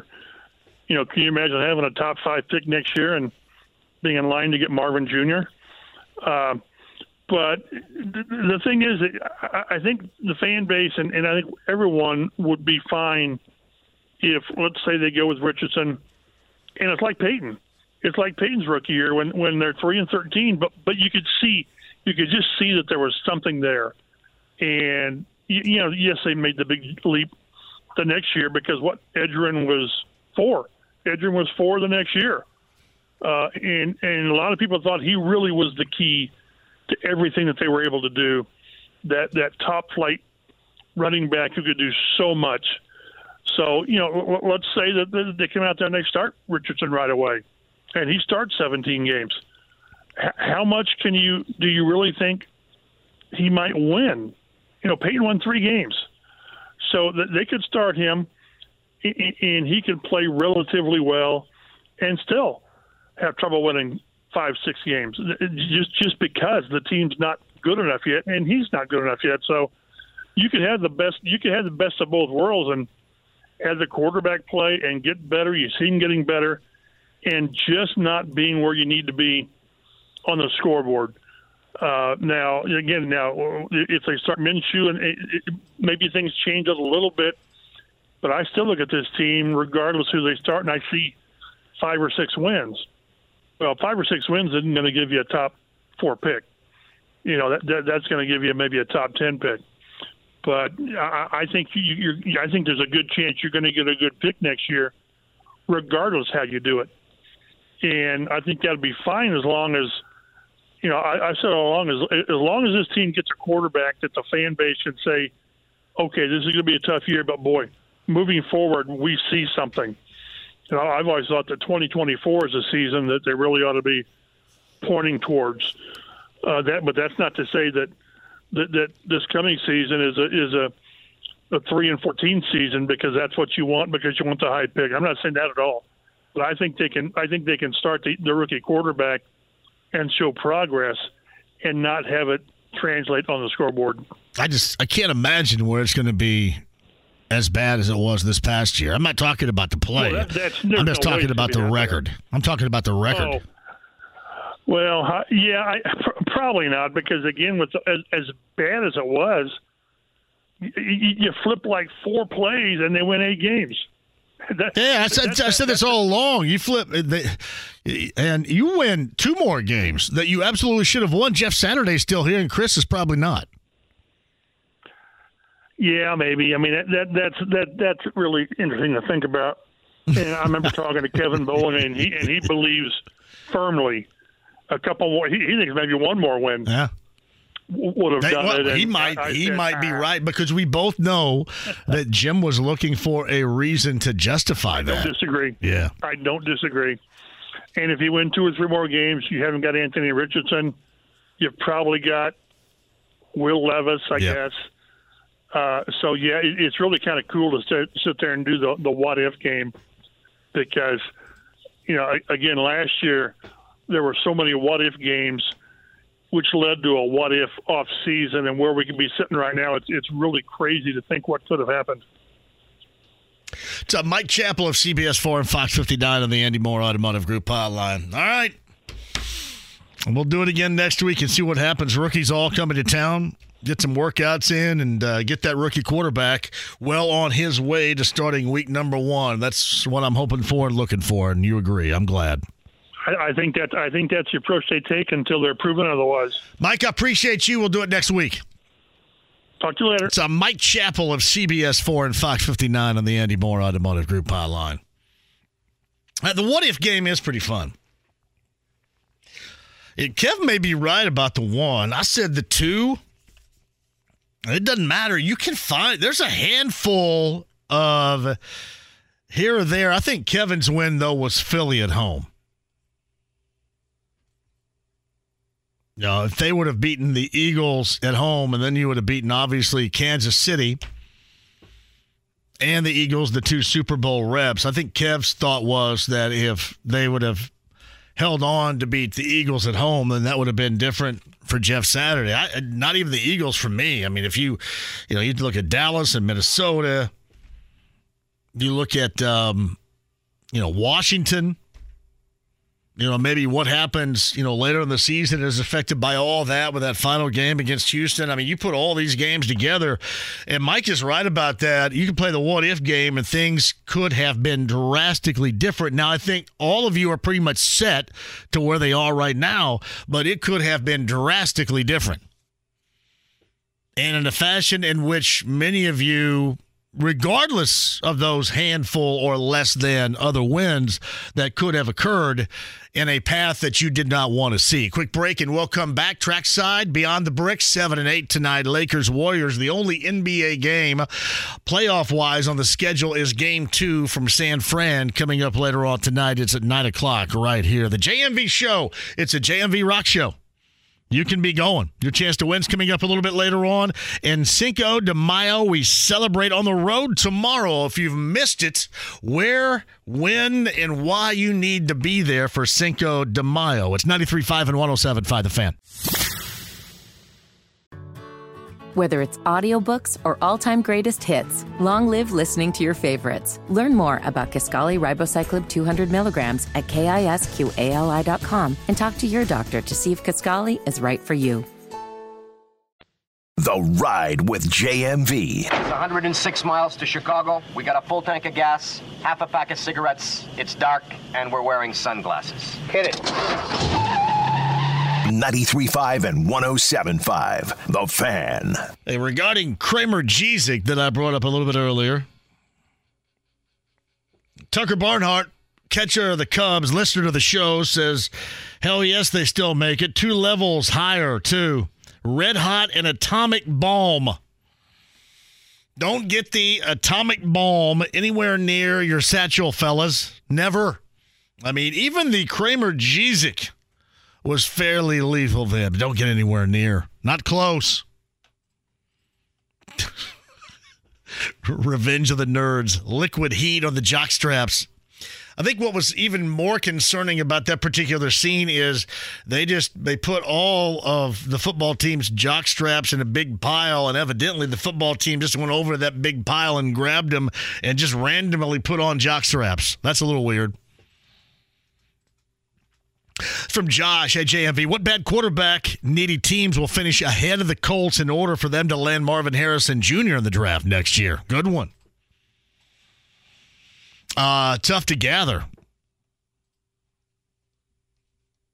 See, it's tough to gather because you would expect him to have an outstanding season, and his value stock-wise is so high right now. It's probably going to be incredible at the end of the season. And again, that's the expectation there. JMV, didn't the Colts miss out on one, if not multi, of the best tight ends in that draft? They did not go early tight end. They went Will Mallory later on. I believe the son of Mike Mallory, the grandson of the late Bill Mallory. They chose to go that direction, and I mean that's one thing to have picks, and that's great, but you go a little bit higher, and you'd probably want and hope for more of a sure thing. Yeah, random jockstrap. Hey, let's go to that big pile and grab all these random and moist jockstraps and put it on. Come on. Come on. Who's doing that? Yeah, and you guys are calling them nerds. Buzzard writes this: I still can't believe that Pearl Jam and Smashing Pumpkins will be at Deer Creek in mid-September, the Ruoff Home Mortgage Music Center. It is funny. I still like both. I've seen Smashing Pumpkins before. I think I saw them in their heyday. I saw them before Melancholy and the Infinite Sadness. I saw them after Siamese Dream on a Lollapalooza. I always thought that's when they were at their best. And I don't know, maybe it was because the Chamberlain may have been there and not drugged out or something. I don't know. But I thought that they were at their best there. I think I was in a bathroom getting ready to throw up when they came on and played Today. I've got an incredible memory. Where were you when Smashing Pumpkins in 1994 went into the intro of Today off of Siamese Dream? Well, I was in the bathroom at the then Deer Creek getting ready to yak, I think. At least that's what my memory serves. Yeah, JMV, what Mike was talking about, I do agree with both you and he regarding the rookie quarterback and wanting to get him those reps right away, but are you not concerned about the ineffectiveness leading to injury or anything else? Listen, your concerns, because around here you've been around injury so much where you're always going to be concerned about it. Let's face it, there's always been some sort of injury around here, right? And you could say that across the board in the NFL, but because we live in it and talk about it daily, it seems like that it happens more noticeably and more frequently around here. So I think you worry about that anyway. Or I take that back. I think you would have concerns about it just in general. It's not like you sit there and worry about, oh gosh, don't get hurt. I've just described it like this. If he's in the ballpark and you deem him ready, you don't have to keep him in a glass case and then release him upon the world when you believe there's a perfect environment, because frankly, there's not. To me, the perfect environment is getting him in gear and going, punching that clock. That's the environment I'm looking for. I mean, you're going to have a horrible schedule in terms of good teams, right? So just, I don't know, maybe take advantage of that. Take advantage of some of those veterans around him, some of those offensive vets, especially, somebody like Jonathan Taylor that you hope. We talked about the offensive line having a bounce back. But how about hopefully an injury-free, or at least somewhat injury-free, bounce back from the running back? Yeah, just put that thing in gear. JMV, I saw the Pumpkins in Garbage. Ooh, shout out to Shirley Manson. For my first concert ever in 95 in Fort Wayne at the War Memorial Coliseum. I saw Garbage, I think, somewhere too. I think that was at an X-Fest, something like that. Yeah, I believe I saw the Pumpkins when they were at their best. I could be wrong about that. Some may disagree. But at their best was my feeling right there. Yeah, JMV, I agree with you on that too. I like Gardner Minshew, and it's nice that you have him as an insurance policy. But as you said earlier, it's just one of those situations with an insurance policy, you never want to use it. I don't know if I feel good or bad. He's a good dude, and he's great to talk to. So that part's good, but I would rather see him sit. Because, again, you want to wind this thing up and let it take off, don't you? My philosophy. Yeah. JMV, I heard you mention May the 4th be with you, the day we're celebrating today. Some of you are celebrating regarding Star Wars. Did you have any of the Star Wars toys of Kenner growing up. I did. Star Wars and Empire Strikes Back. Sadly, you look at the price tags at some of these things today at vintage toy stores or, in conventions or whatever on eBay. My grandma, I think, sold my Millennium Falcon for $2.50.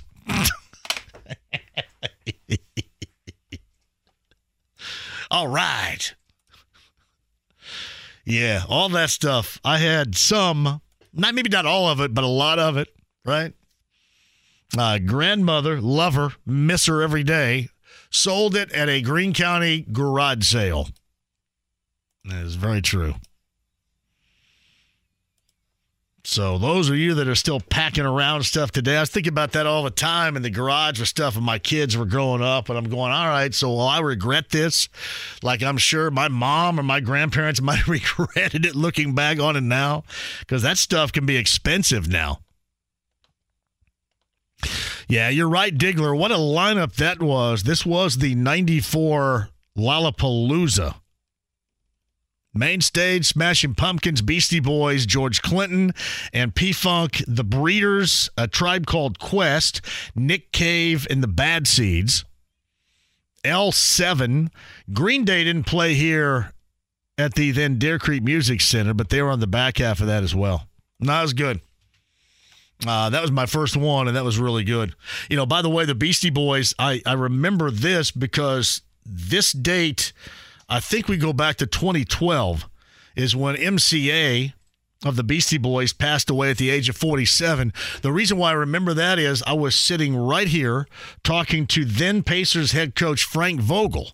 And Frank Vogel grew up in New Jersey and grew up basically in a similar time frame as did I and a lot of you out there, and was a huge Beastie Boys fan. And we ended up talking at great length about the Beastie Boys, because on this date back in 2012, it was announced that MCA had passed away. And it just so happened that Frank Vogel was on the show with me that afternoon, and we talked really at length about that. That was pretty cool. He was very well versed in Beastie Boys. But this is a sad day right there with the loss of MCA. All right, quick break and we'll return. John McClain covers the Houston Texans, used to be longtime writer for the Houston Chronicle. John joined us last week, and we'll talk about what I really liked as a draft. I really like when you got some guts and you go up and get what you want. Not really worried about being at the top of next year or worried about next year's draft or how this grades out compared to how that grades out. You wanted what you believed to be the best quarterback, and you wanted what was across the board, basically unanimous, the best defensive player in the draft.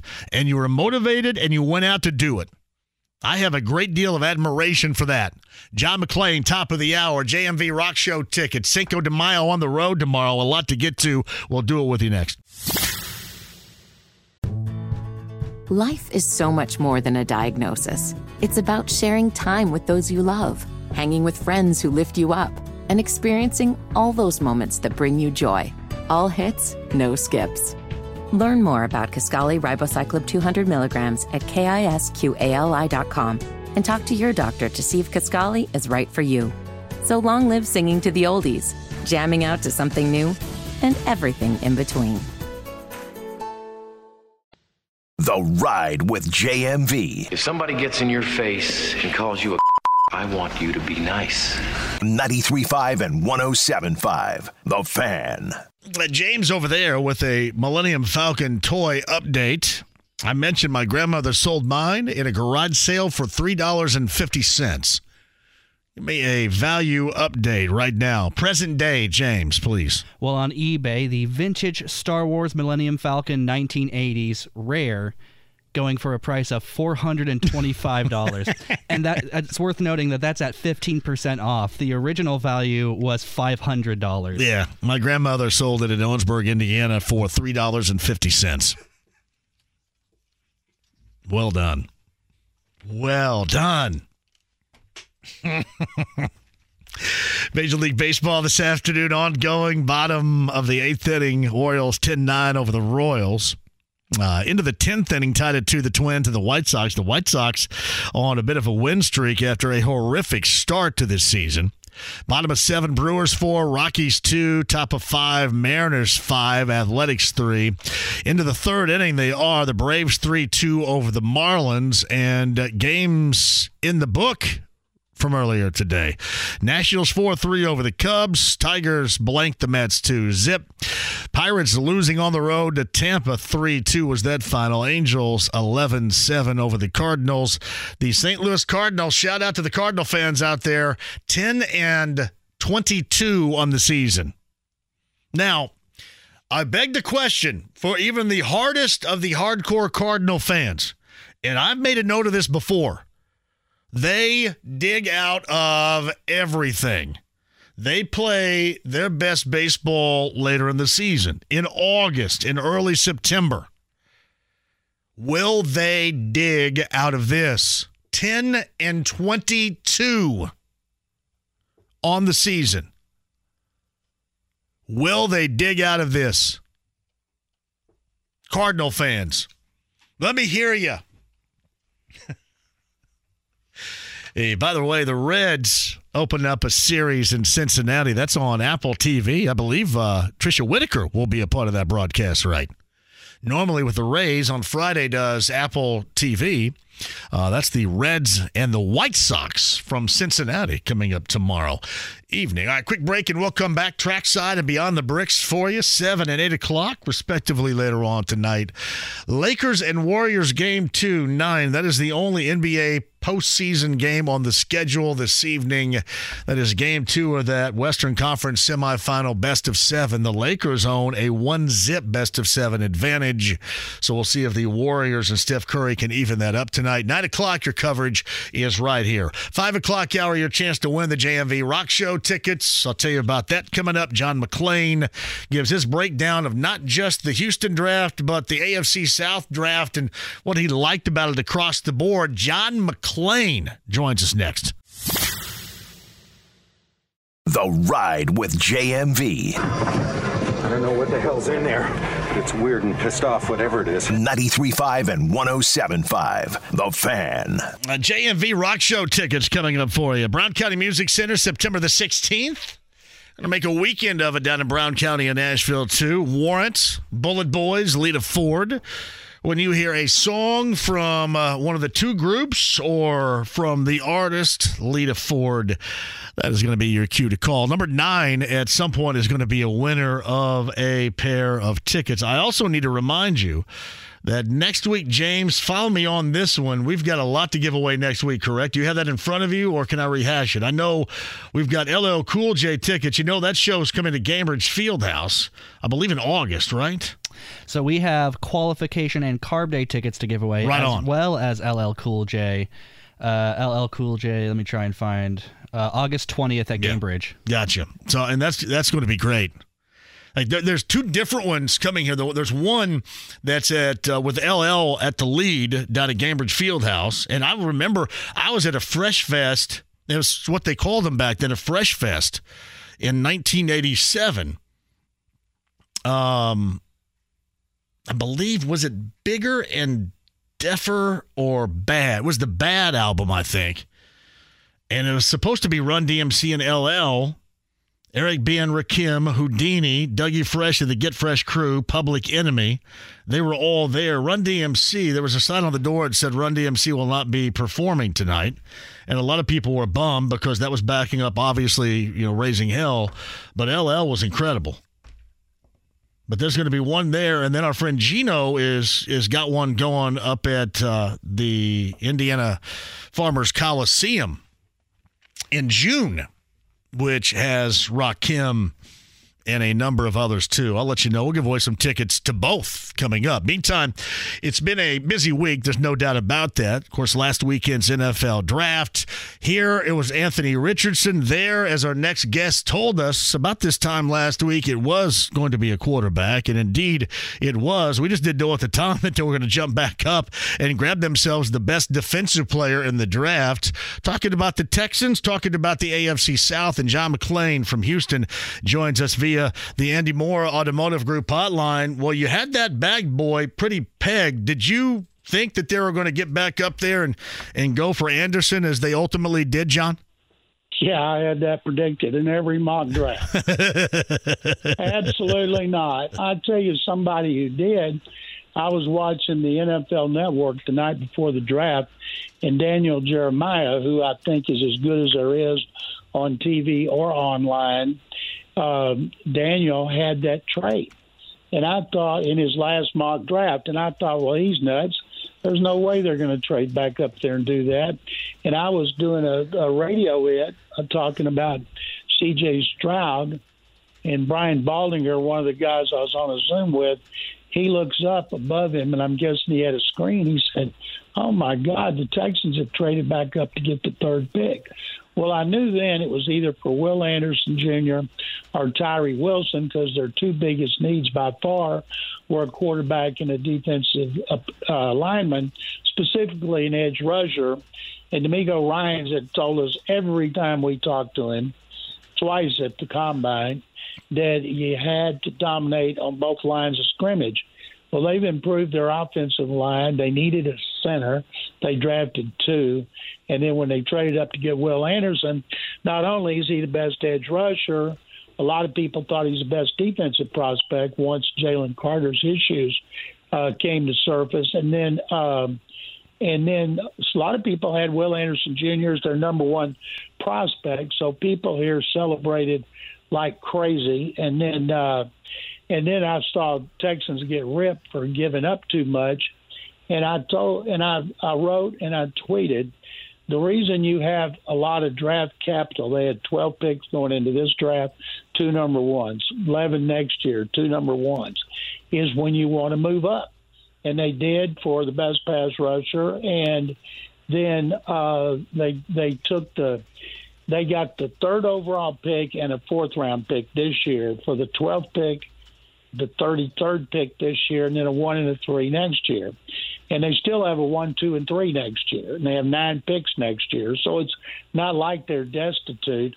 And I love these mock drafts I'm seeing already for next year. And everybody has the Cardinals having the first 2 picks. And I'm willing to bet Texans aren't going to have the first or second worst record, because that means they would be worse than last year, which is almost impossible. Yeah, it's funny. I love what they did. And you're right. You did hear a lot of stuff saying, why would you give up so much? And then, John, others suggested, next year's draft is supposed to be so robust. I'll be honest with you here. My clock is ticking, and I don't expect the Colts to be that great, very good, any of that next year. But I damn sure don't want to see them back up 4 or inside of that. I don't. I want to see them. They did what they had to do. They went after their quarterback and what they believe in their long-term future, and they're moving down that path. I like that, and I especially like what Houston did, because they had the assets to jump back in to get somebody that they obviously coveted in that draft, and they did it. Their fan base should be elated. The fan base is elated. Everybody, even the media, that we've been ripping the Texans now for 3 years in a row, and justifiably.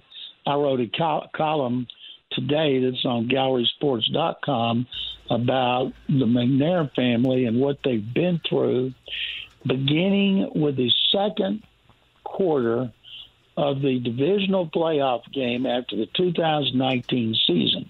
They'd beaten Buffalo in a wild card game. Then they led Kansas City at Arrowhead Stadium 24-0, and Patrick Mahomes threw 4 touchdown passes in the second quarter, and they lost 51-31.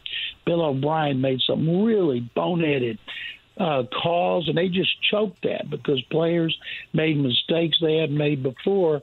But since they blew that game, it's been spiraling out of control. They traded DeAndre Hopkins, one of the worst trades in NFL history. They got 2 stiffs for him. And then O'Brien was fired after an 0-4 start in 2020. Jack Easterby, who never should have been hired, who was a disaster for this organization, was elevated to interim GM. And then the day after, 2 days after 2020 season, Deshaun Watson's agent, David Mulligetta, told the Texans he wanted to be traded. And then all the lawsuits started to pile up against Watson. J.J. Watt asked for his release to the McNair family and was granted his release. And then the fiasco continued with the whole 21 season where Watson was inactive for every game. And then Nick Caserio, who'd been hired not having any idea this kind of stuff was going to happen, I thought did a great job, starting with that trade for Watson, getting 6 picks and 3 ones, and the fourth rounder last year was used on Daniel Pierce, their running back. And so, but then they're terrible. And they fired 2 coaches after one season. People around the country couldn't understand why. People here had seen them play and saw how bad they were. And they should have been fired. And then, but once they hired DeMeco Ryans, and then they had this draft, and they had fired Jack Easterby midway through last season. When Easterby was fired, that was kind of the black cloud had been lifted, started to lift off the organization. And then when DeMeco was hired, and then with C.J. Stroud, Will Anderson, and they got some other players people here like, and they can never say again they take the best athlete available. They take the best athlete available at a need position, which all of them do. Sure. And I just saw a great video with Chris Ballard showing the war room, and when the Texans traded, when it said Arizona had traded a pick, Ballard's holding his breath because he's worried that it's going to be a team that wanted Anthony Richardson. And when he heard it was the Texans, he started clapping because he knew they were going to take another player and the Colts could get the prospect they wanted. So Jim Irsay, Chris Ballard, now Shane Steichen, those guys don't want to be terrible anymore. It's just, with Manning and Luck, they were always good, always a threat to win the division until Luck retired. So now the Colts got used to living at the top, in the penthouse or near the penthouse. And so they want to do that again. They don't want to wait around. It's John McClain joining us again, GallerySports.com, SportsRadio610.com, the longtime coverer and writer and talker regarding Houston sports, certainly with the Houston Texans, with us via the Andy Moore Automotive Group hotline. So what did you – I don't know how deeply we got into it last week. What do you think about C.J. Stroud, especially in the mix and the future there in Houston? Well, first of all, the Texans did the best job I've ever seen of keeping a lid on their plans. They said, DeMeco Ryans told us there were 4 people that knew what they were going to do, and they didn't tell anybody else. They didn't tell assistant coaches, scouts, personnel people. It was DeMeco Ryans, Nick Caserio, the GM, and the 2 owners, Cal and Anna McNair, and that was it. And so and they said it was Stroud all along, and I believe them because they had that desperate need. He was the second or first quarterback on the board. I saw some like Louis Riddick, Dane Brugler from the Athletic, Phil Simms. They had Stroud number 1, and people were blasting them, saying, how can they not take C.J. Stroud? I bought into it. I had them taking an edge rusher. I didn't even get the right edge rusher. I had Tyree Wilson from Texas Tech, who went to the Raiders with the 7th pick. And so once they made that pick of Stroud, there was a fan fest that was at a place here called Miller Outdoor Theater, and there was 7,000, and the Texans put on a big show for them. And I was at the headquarters at NRG Stadium, and I was watching. And when they made that Stroud pick, people just went crazy. Were so excited. Even when Deshaun Watson was drafted in 17, they traded up to 12 to get him, and they were coming off a playoff season and a playoff victory. So the atmosphere was not as bad as it has been because they've been so pathetic on the field for 3 years in a row, winning only 11 total games. So now they took the quarterback everybody thought they should take, and then when they traded back up for Will Anderson Jr., people just went into histrionics. Yeah, I just thought they had a great draft. I did. Did you like it from top to bottom? And I don't know if we got into as well, outside of those two high picks, the offseason that they've had in Houston, and your thoughts on how that had gone up until the draft, and now when you can reflect on the offseason and the draft together, John. Nick Casario's first draft, he didn't have first or second round picks because of Bill O'Brien trades. Last year, before he got here, they didn't have a first round pick because of O'Brien trades. So it's last year he had 2 first round picks. He took cornerback Derek Stingley Jr. They put him in a zone. He should have been covering man to man.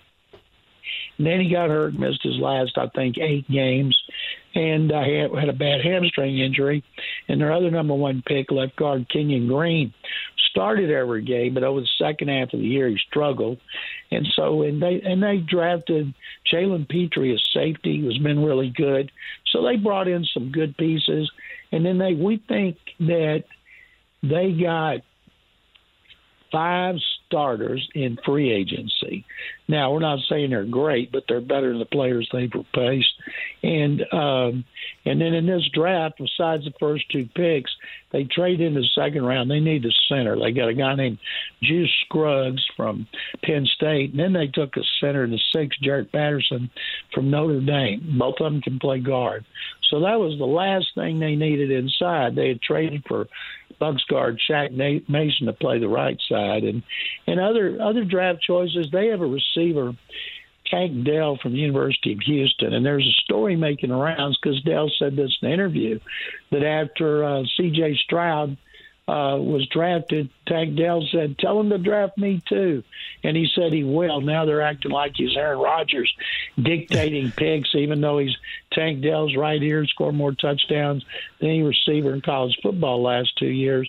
And he's a tough slot receiver, and he's got a great personality. And so they got Scruggs and Dell in the 2nd and 3rd round. And the guy I liked the most was projected to go in the 3rd. He's 5th. Is Alabama middle linebacker Henry To'oTo'o. I watched a lot of Alabama games because I wanted to see Bryce Young because I thought the Texans had a chance to get him. And every time they were on defense, I kept hearing To'oTo'o, and I was thinking, man, I hope the Texans don't get him. I have to spell his name, much less pronounce it. And, of course, now they have him. So they went in with 12, came out with 9 draft choices. Now we're going to see him on the rookie minicamp next week. And I can't remember, I guess the last time I was fired up for a rookie minicamp was when Deshaun Watson had been drafted. But even then, he wasn't the starter at that time. And they'll never say this about C.J. Stroud. But, of course, he'll start the first game. And what I love is we're going to watch Stroud and Richardson and at some point Will Levis, the grizzled veteran, in probably 10 games into the season when Levis starts earlier, Tannehill gets hurt. It's going to be so weird because Trevor Lawrence going into his 3rd year is going to be the grizzled veteran of the starting quarterbacks, and it's going to be fun watching those guys develop, what kind of talent they have around them, who does the best job of coaching them. I can't wait. I can't wait to watch Anthony Richardson based on everything I've seen. You know, Steichen, the Texans love Steichen. I think if they hadn't hired D'Amico Ryans, they would have tried to hire him. They like the fact he called plays, what he did with Jalen Hurts. He didn't make it too complicated. Sometimes coaches make it too complicated to show how smart they are, but he didn't do that. They didn't ask Hurts to do a whole lot, but what they want him to do, they want him to do great, and he did. So now he's got Richardson, an even better running weapon, and you guys are going to have fun watching him, and we're going to have fun watching him down here twice a year. I can't remember a time in talking with you in recent years where you've been this excited. Well, it's because Texans have been so bad. Truthfully, the last time people were really fired up about the Texans, and it wasn't negative, was after the 2018 season. They'd won the division, went 11-5, and then luck beat them here in the wild card game. But Andrew usually won here in his hometown, so people thought, wow, this Deshaun Watson is everything we thought he would be, and people were pumped about 2019 season, and then O'Brien just became unraveled with O'Brien after he'd been named general manager, which was one of the humongous mistakes this organization has made. But now it's like happy times are here again, and they better not screw it up. You like Anthony Richardson here as a selection and a quarterback moving forward? I like him for who he's going to play for, and that you got a coach with a 6-year contract, and he's going to be there a while, and they know he's going to struggle. All these guys are like newborns. They're going to struggle. They're going to fall. They're going to get picked up. And then the fans and media are going to watch them start to straighten it out and develop. I'm sure we're going to see him run a lot this year when his first reads are not open, and I think it's going to be fun. He reminds me of Cam Newton, only faster. And I can't wait to see him. I know they're talking about him. Well, you guys in the media are talking about him starting from day one. Yeah. He has so little experience. I remember Heath Schuler, when he started for the Redskins, his confidence was destroyed as a rookie starter, and he was never the same again. But they're smart up there. They know what they're doing. And if they think that need to start the mustache, Gardner Minshew, go ahead and do that a few games till they think he's ready. Or if they think they want him to learn like Peyton. Peyton had that through, 28 interceptions as a rookie. And I'll never forget Tony Dungy told me after his rookie year, we got to work on his play fakes. He needs to work on that. And then he became one of the best ever. So they may just do that with Richardson, although Peyton was so much more developed with what he did at Tennessee. So it's going to be so interesting and fun to watch. And I can't wait to see Will Levis when he gets in. And I'm guessing Tannehill will probably get hurt. He counts more against the cap than any player in the NFL this year, and it's his last year, and they've given up on Malik Willis, obviously, and I want to see all three of these guys playing at the same time. John, in closing, too, you had mentioned that the Texans had interest in Steichen. How deep did that run? Well, if they interviewed him twice, and D'Amico Ryans I think they interviewed him once because it was on his Zoom, because you couldn't they weren't bringing people in on the first interview. And so once they interviewed D'Amico, fans and media all wanted D'Amico Ryans to come on because he's one of the most popular players in Houston pro football history, respected by everybody, and the fact he did such a good job with the 49ers, and Kyle Shanahan, who was here with him for his first 4 years, highly recommended him. So then once they did that Zoom, and his was after Steichen's, they turned to D'Amico, and it was unanimous. They said when Nick Caserio got off, they turned to the McNairs and said, we got to get him in here and not let him leave. And they're like, whew, because that's who they wanted. They don't make them hire people here. It was Caserio's decision. But I think if they hadn't have tried him, they would have offered Steichen, and then it would have come down to the Colts or the Texans, and it would have been one of those all AFC South battles in the offseason. But it's worked out great for both of them. And one of the things that they had told me off the record that they liked so much about Steichen is how much confidence Nick Sirianni had in him to let him call plays for 2 years, and that he was ready to be a head coach. I think people knew that after the 2021 season that he was ready. So I'm happy for Jim Irsay and Chris Ballard and all the fans up there and the media.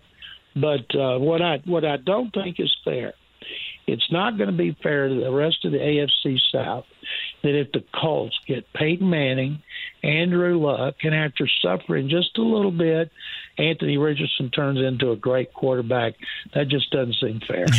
No, there's been some suffering here, though, recently. I want to see the Packers suffer with a quarterback for a change. Nothing against Jordan Love, but after 31 years of Favre and Rodgers, Packers need to suffer a little.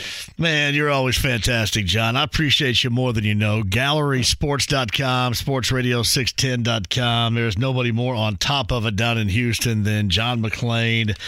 Very proud to have you as a friend of this show. Love having you on. Have a great offseason. I'm sure we'll catch up as we move along, too, John. Thank you very much. My pleasure. Anytime. Thank you very much, and congrats to the Colts, and good luck the rest of the offseason. You got it, John. Thank you. John McClain.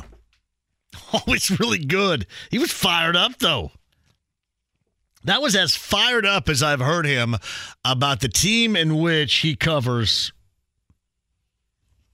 in a long time. That was uplifting. You guys needed that on this Thursday. Uplifting. I'm going to give you a rock show chance, right? The JMV shows down at the Brown County Music Center. Warrant, Lita Ford, and Bullet Boys. Coming up in the next 30 or so minutes is your opportunity. Again, I got to get you to sign up to the Dana Meekum 36th Original Spring Classic in Indy, the 12th through the 20th. Meekum.com. Get your tickets now for just $20. The price tag will be on the rise if you get them walking in to the place over at the State Fairgrounds. This is awesome. We can also get you signed up as well for a VIP experience, which I think is going to be great. And I'll be there with you, and we'll go through it. Look at cars, go to the auction block, check out the TV show. Maybe you can even slam the gavel. It's a hell of a time. But we'll do that too. We got your chance to win those tickets to the JMV Rock Show coming up in September and Cinco de Mayo tomorrow. Have you guys made the necessary decisions and accommodations? Have you done that? Tomorrow is going to be fantastic. Now, I have tried to bring us all together here on 93.5 and 107.5 The Fan. I've tried to bring us all up there to celebrate Cinco de Mayo with Luna Azul Tequila, Heaven Hill Distillery, and Brent Halverson. I kind of got I don't know what you guys gathered out of Bowen yesterday. It was kind of a half-ass yes, which is probably a no lean. Prefontaine, I think he's got a stuffed up nose or something, so I don't know if he's going to be rocking. I think Jimmy's got stuff to do. I think Brian knows in South Bend or something. But I've tried to bring us all together. Todd Meyer says, yeah, probably not going to be there. David Woods got a kid coming home from college. You don't necessarily have to RSVP if you want to tell me you're coming, but I just want everybody to enjoy time. And this is going to be a time. La Hacienda, Fox Road. It is Cinco de Mayo for the show tomorrow. And while we're there, 10% off of footage. About that. While we're there. So it's going to be a blast. Cinco de Mayo at La Hacienda with Luna Azul Tequila coming up tomorrow. 93.5, 107.5 The Fan. Life is so much more than a diagnosis. It's about sharing time with those you love, hanging with friends who lift you up, and experiencing all those moments that bring you joy. All hits, no skips. Learn more about Kisqali Ribociclib 200 milligrams at KISQALI.com and talk to your doctor to see if Kisqali is right for you. So long live singing to the oldies, jamming out to something new, and everything in between. The Ride with JMV. Hey, my buddy, Swanson, full steam ahead, over there. I want to go over there. I'll move over, Swanson, I'm driving. 93.5 and 107.5, The Fan. Somebody. I believe at some point here before Carb Day, we're going to have Brian Adams on this show. I will be exceptional with that conversation, I promise you. It is one of the highlights of Carb Day. We'll be giving away Carb Day tickets coming up next week. It's Brian Adams and Soul Asylum, the 26th of this month, out at IMS. That is the Carb Day concert. And again, that's a JMV guarantee that you're going to love every second of it. I mean, even if he breaks into, get ready to put this back up for me, okay? Get ready. Go right here.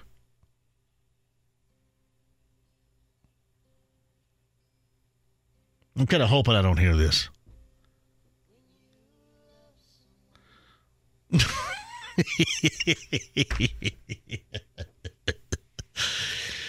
Yeah, I'm not big on that, but it's a JMV guarantee that it's going to be great. Would you agree with me on that? The Carb Day crowd, maybe they would want to hear that. I might be just completely wrong. You think they'd want to hear? You think the Carb Day crowd would be, again, hold on. The Carb Day crowd would be so juiced up that this probably would still work. You ready? Play it.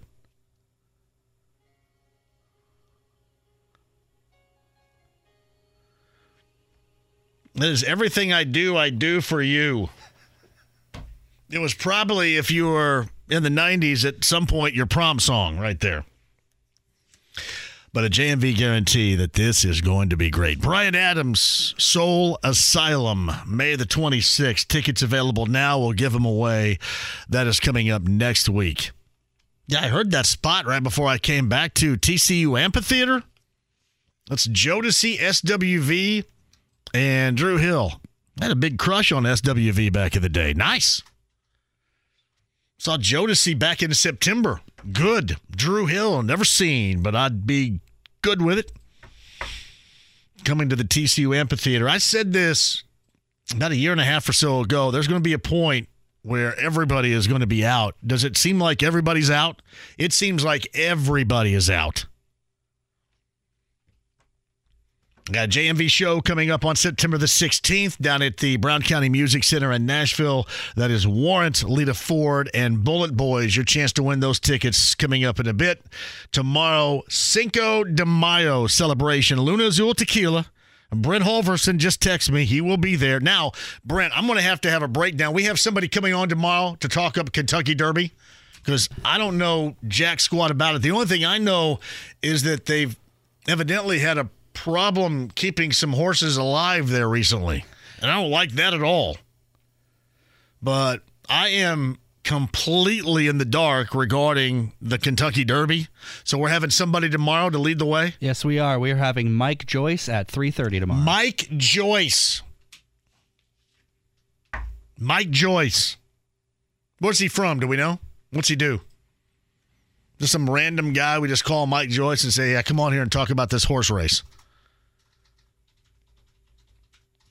I'm hoping that Brent Halverson also tonight, I'm assuming, because he's our betting analyst, is going over everything with a fine-tooth comb. Certainly.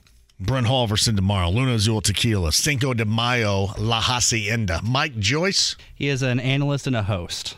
I like it. Should I know him? That name's kind of recognizable. I was thinking Andrea Joyce, but that's not who that is. I think he is with FanDuel. I think it is. FanDuel.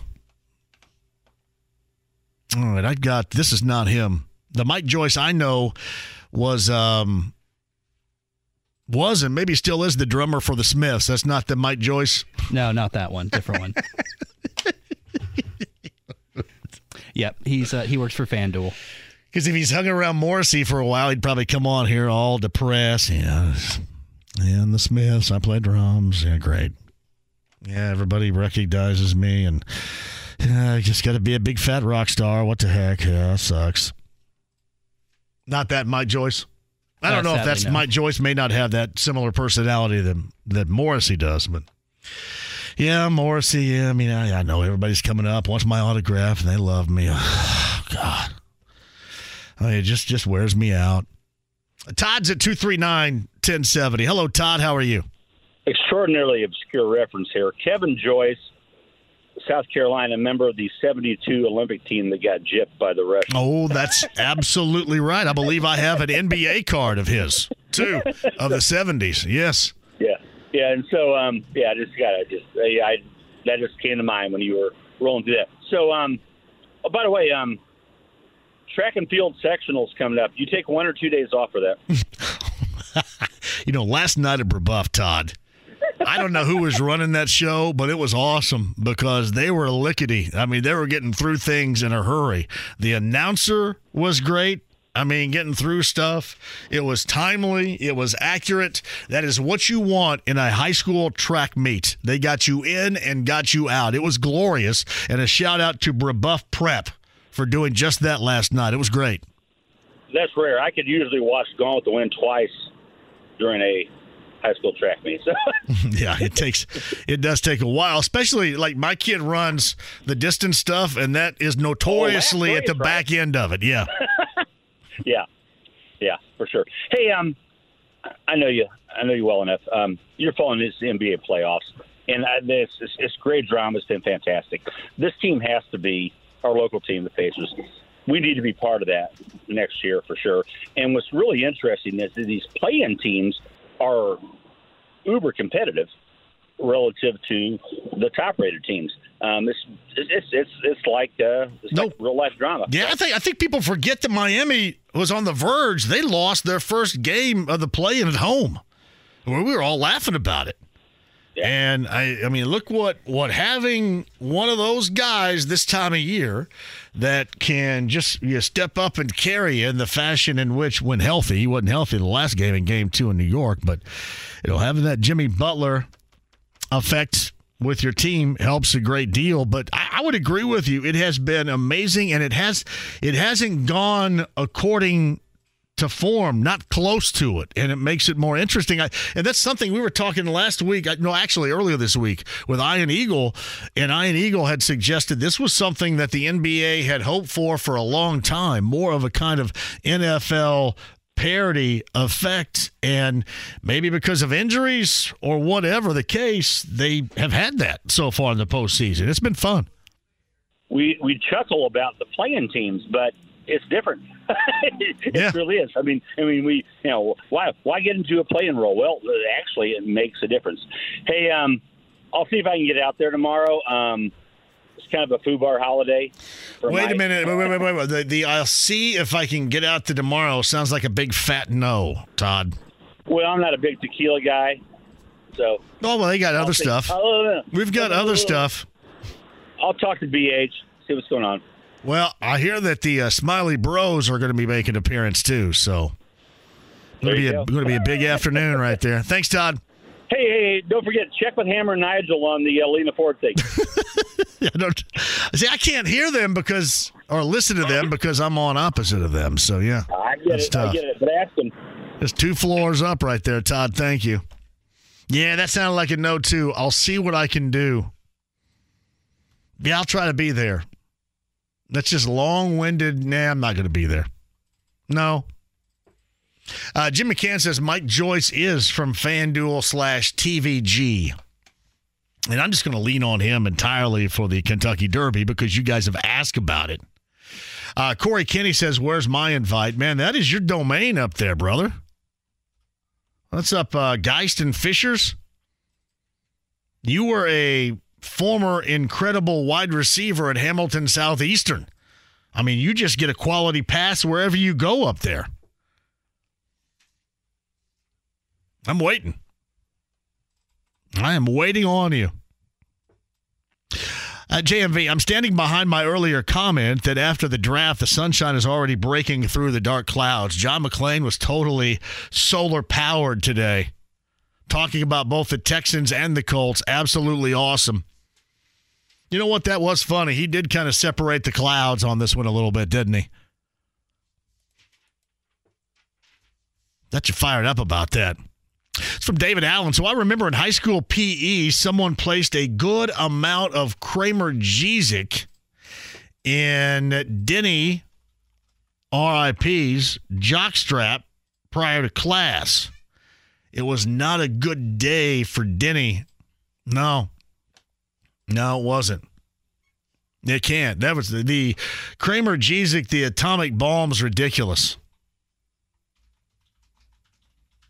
Yeah, they did that too to Lucas Bly. Thank you, Brad. And he had to sit naked in the fountain. Yeah, the Kramer Jezik.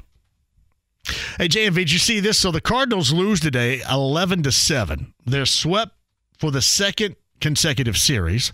St. Louis extends their losing streak to a season-high 6 games, have won only 1 game of their last 10, and own the worst record in the National League with a dismal 10-22 mark. It is as bad as it sounds. I brought this up a little bit earlier because normally we all giggle and laugh as haters of the Cardinals when things go haywire like this. There's nobody that enjoys it more than me. But I end up eating it later on in the season because once we get to August, we start paying attention to football a little bit more, and all of a sudden, they're the Cardinals. Cardinals start winning. Put a couple on a row, put together a win streak. Other teams start to get tired. Guys go down with injuries. The Cardinals have injured dudes that start coming back. It's like a rite of passage in Major League Baseball. So my question a little bit earlier was this. If you're a hardcore Cardinal fan and you can get through me laughing at your situation with your favorite team right now, at 10-22, the worst in the National League, will they dig out of this one? They're 12 games below 500. Will they dig out of this one? Or are they done? So the Cardinals are the team in the Central that may be done before Memorial Day. Normally the Reds going to wear that as a badge of dishonor. Cardinals done, Cardinal fans? Who's out there that's a Cardinal fan that doesn't get mad? Jason says you can go back to talking about the Reds. Hashtag we suck. So worst in the National League right now. I'm looking at them. 10-22 in the standings is good for 10 games back. The Reds are 13-18 in front of them. Obviously setting a scorching pace. The Cubs 15-16. Brewers 18-12. And somehow, some way, is this even right? The Pirates are 8 games above 500 and leading the NL Central. But the biggest question is, can the Cardinals get, obviously, out of this massive hole that they have dug for themselves? Quick break and we'll come back. Chappell, McClain, podcast, 1075thefan.com. You don't necessarily have to RSVP, but I would love to see you tomorrow because we like a good party. Brent Halverson, Luna Azul Tequila, La Hacienda, Fox Road near Geis coming up tomorrow, 3 until 6. 10% off food while we're there as well. So margaritas, food, 10% off, and a great time on Cinco de Mayo. That sounds like a party. La Hacienda coming up tomorrow. Your chance to win tickets to the JMV Rock Show before we leave as well. 93.5, 107.5 The Fan. Life is so much more than a diagnosis. It's about sharing time with those you love, hanging with friends who lift you up, and experiencing all those moments that bring you joy. All hits, no skips.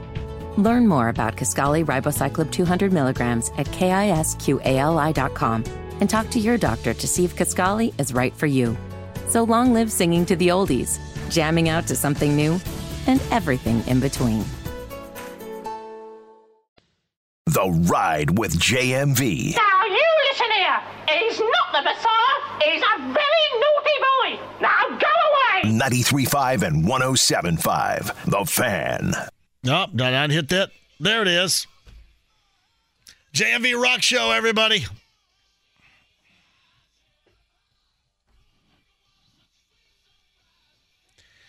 So do they mean the dessert here?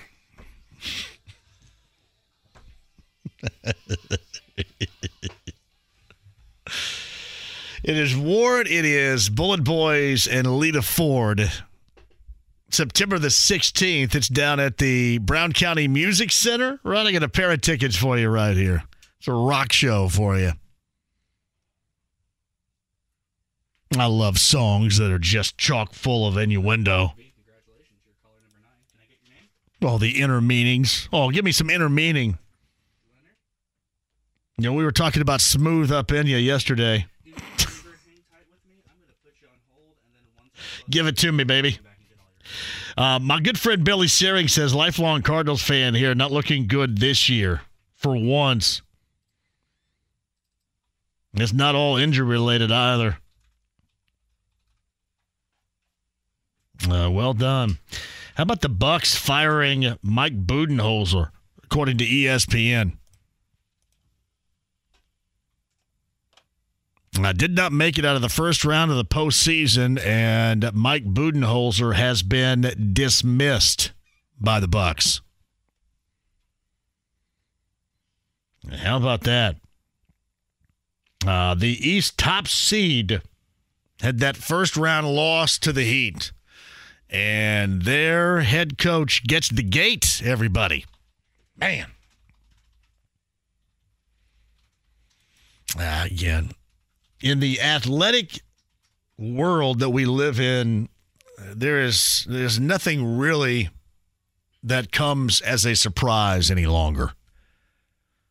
And I love the way when they went out and the way Giannis put it when asked the question about a failed season. And certainly that is a way to look at it. Unfortunately, that is not how most of the rest of the sports world looks at it. Like, I'd be secure understanding that Giannis is still one of the best players and, what he says to go to bat for everybody in a disappointing loss because you still have to play the games. But there's no way around just how massive of a loss that is. And down goes Budenholzer. I mean, most of the people probably felt that thing was coming. Really did. Is Leonard the winner here? Hey, Leonard, do you want to go September the 16th to Brown County to see Warrant, Bullet Boys, and Lita Ford? Yes, sir. All right, Leonard. How old are you, Leonard? 50. Awesome, Leonard. We're going to have a good time down there, too. All right? Can't wait. I'll bring the product. That's even better. I'll put you on hold. I had Leonard at I'll bring the product. Hey, great job today, James. Thank you very much. Mike Chappell, John McClain, podcast 1075thefan.com. Lounge YouTube Live. Love you guys. You were awesome. Listeners, callers, fantastic. Let's all party tomorrow. Cinco de Mayo, La Hacienda, Luna Azul Tequila, me, Brent Halverson, and a Friday chock full of fun. La Hacienda, Fox Road, Geist tomorrow. Be there at 3. 10% food. Luna Azul Tequila. Need I say more? See you then.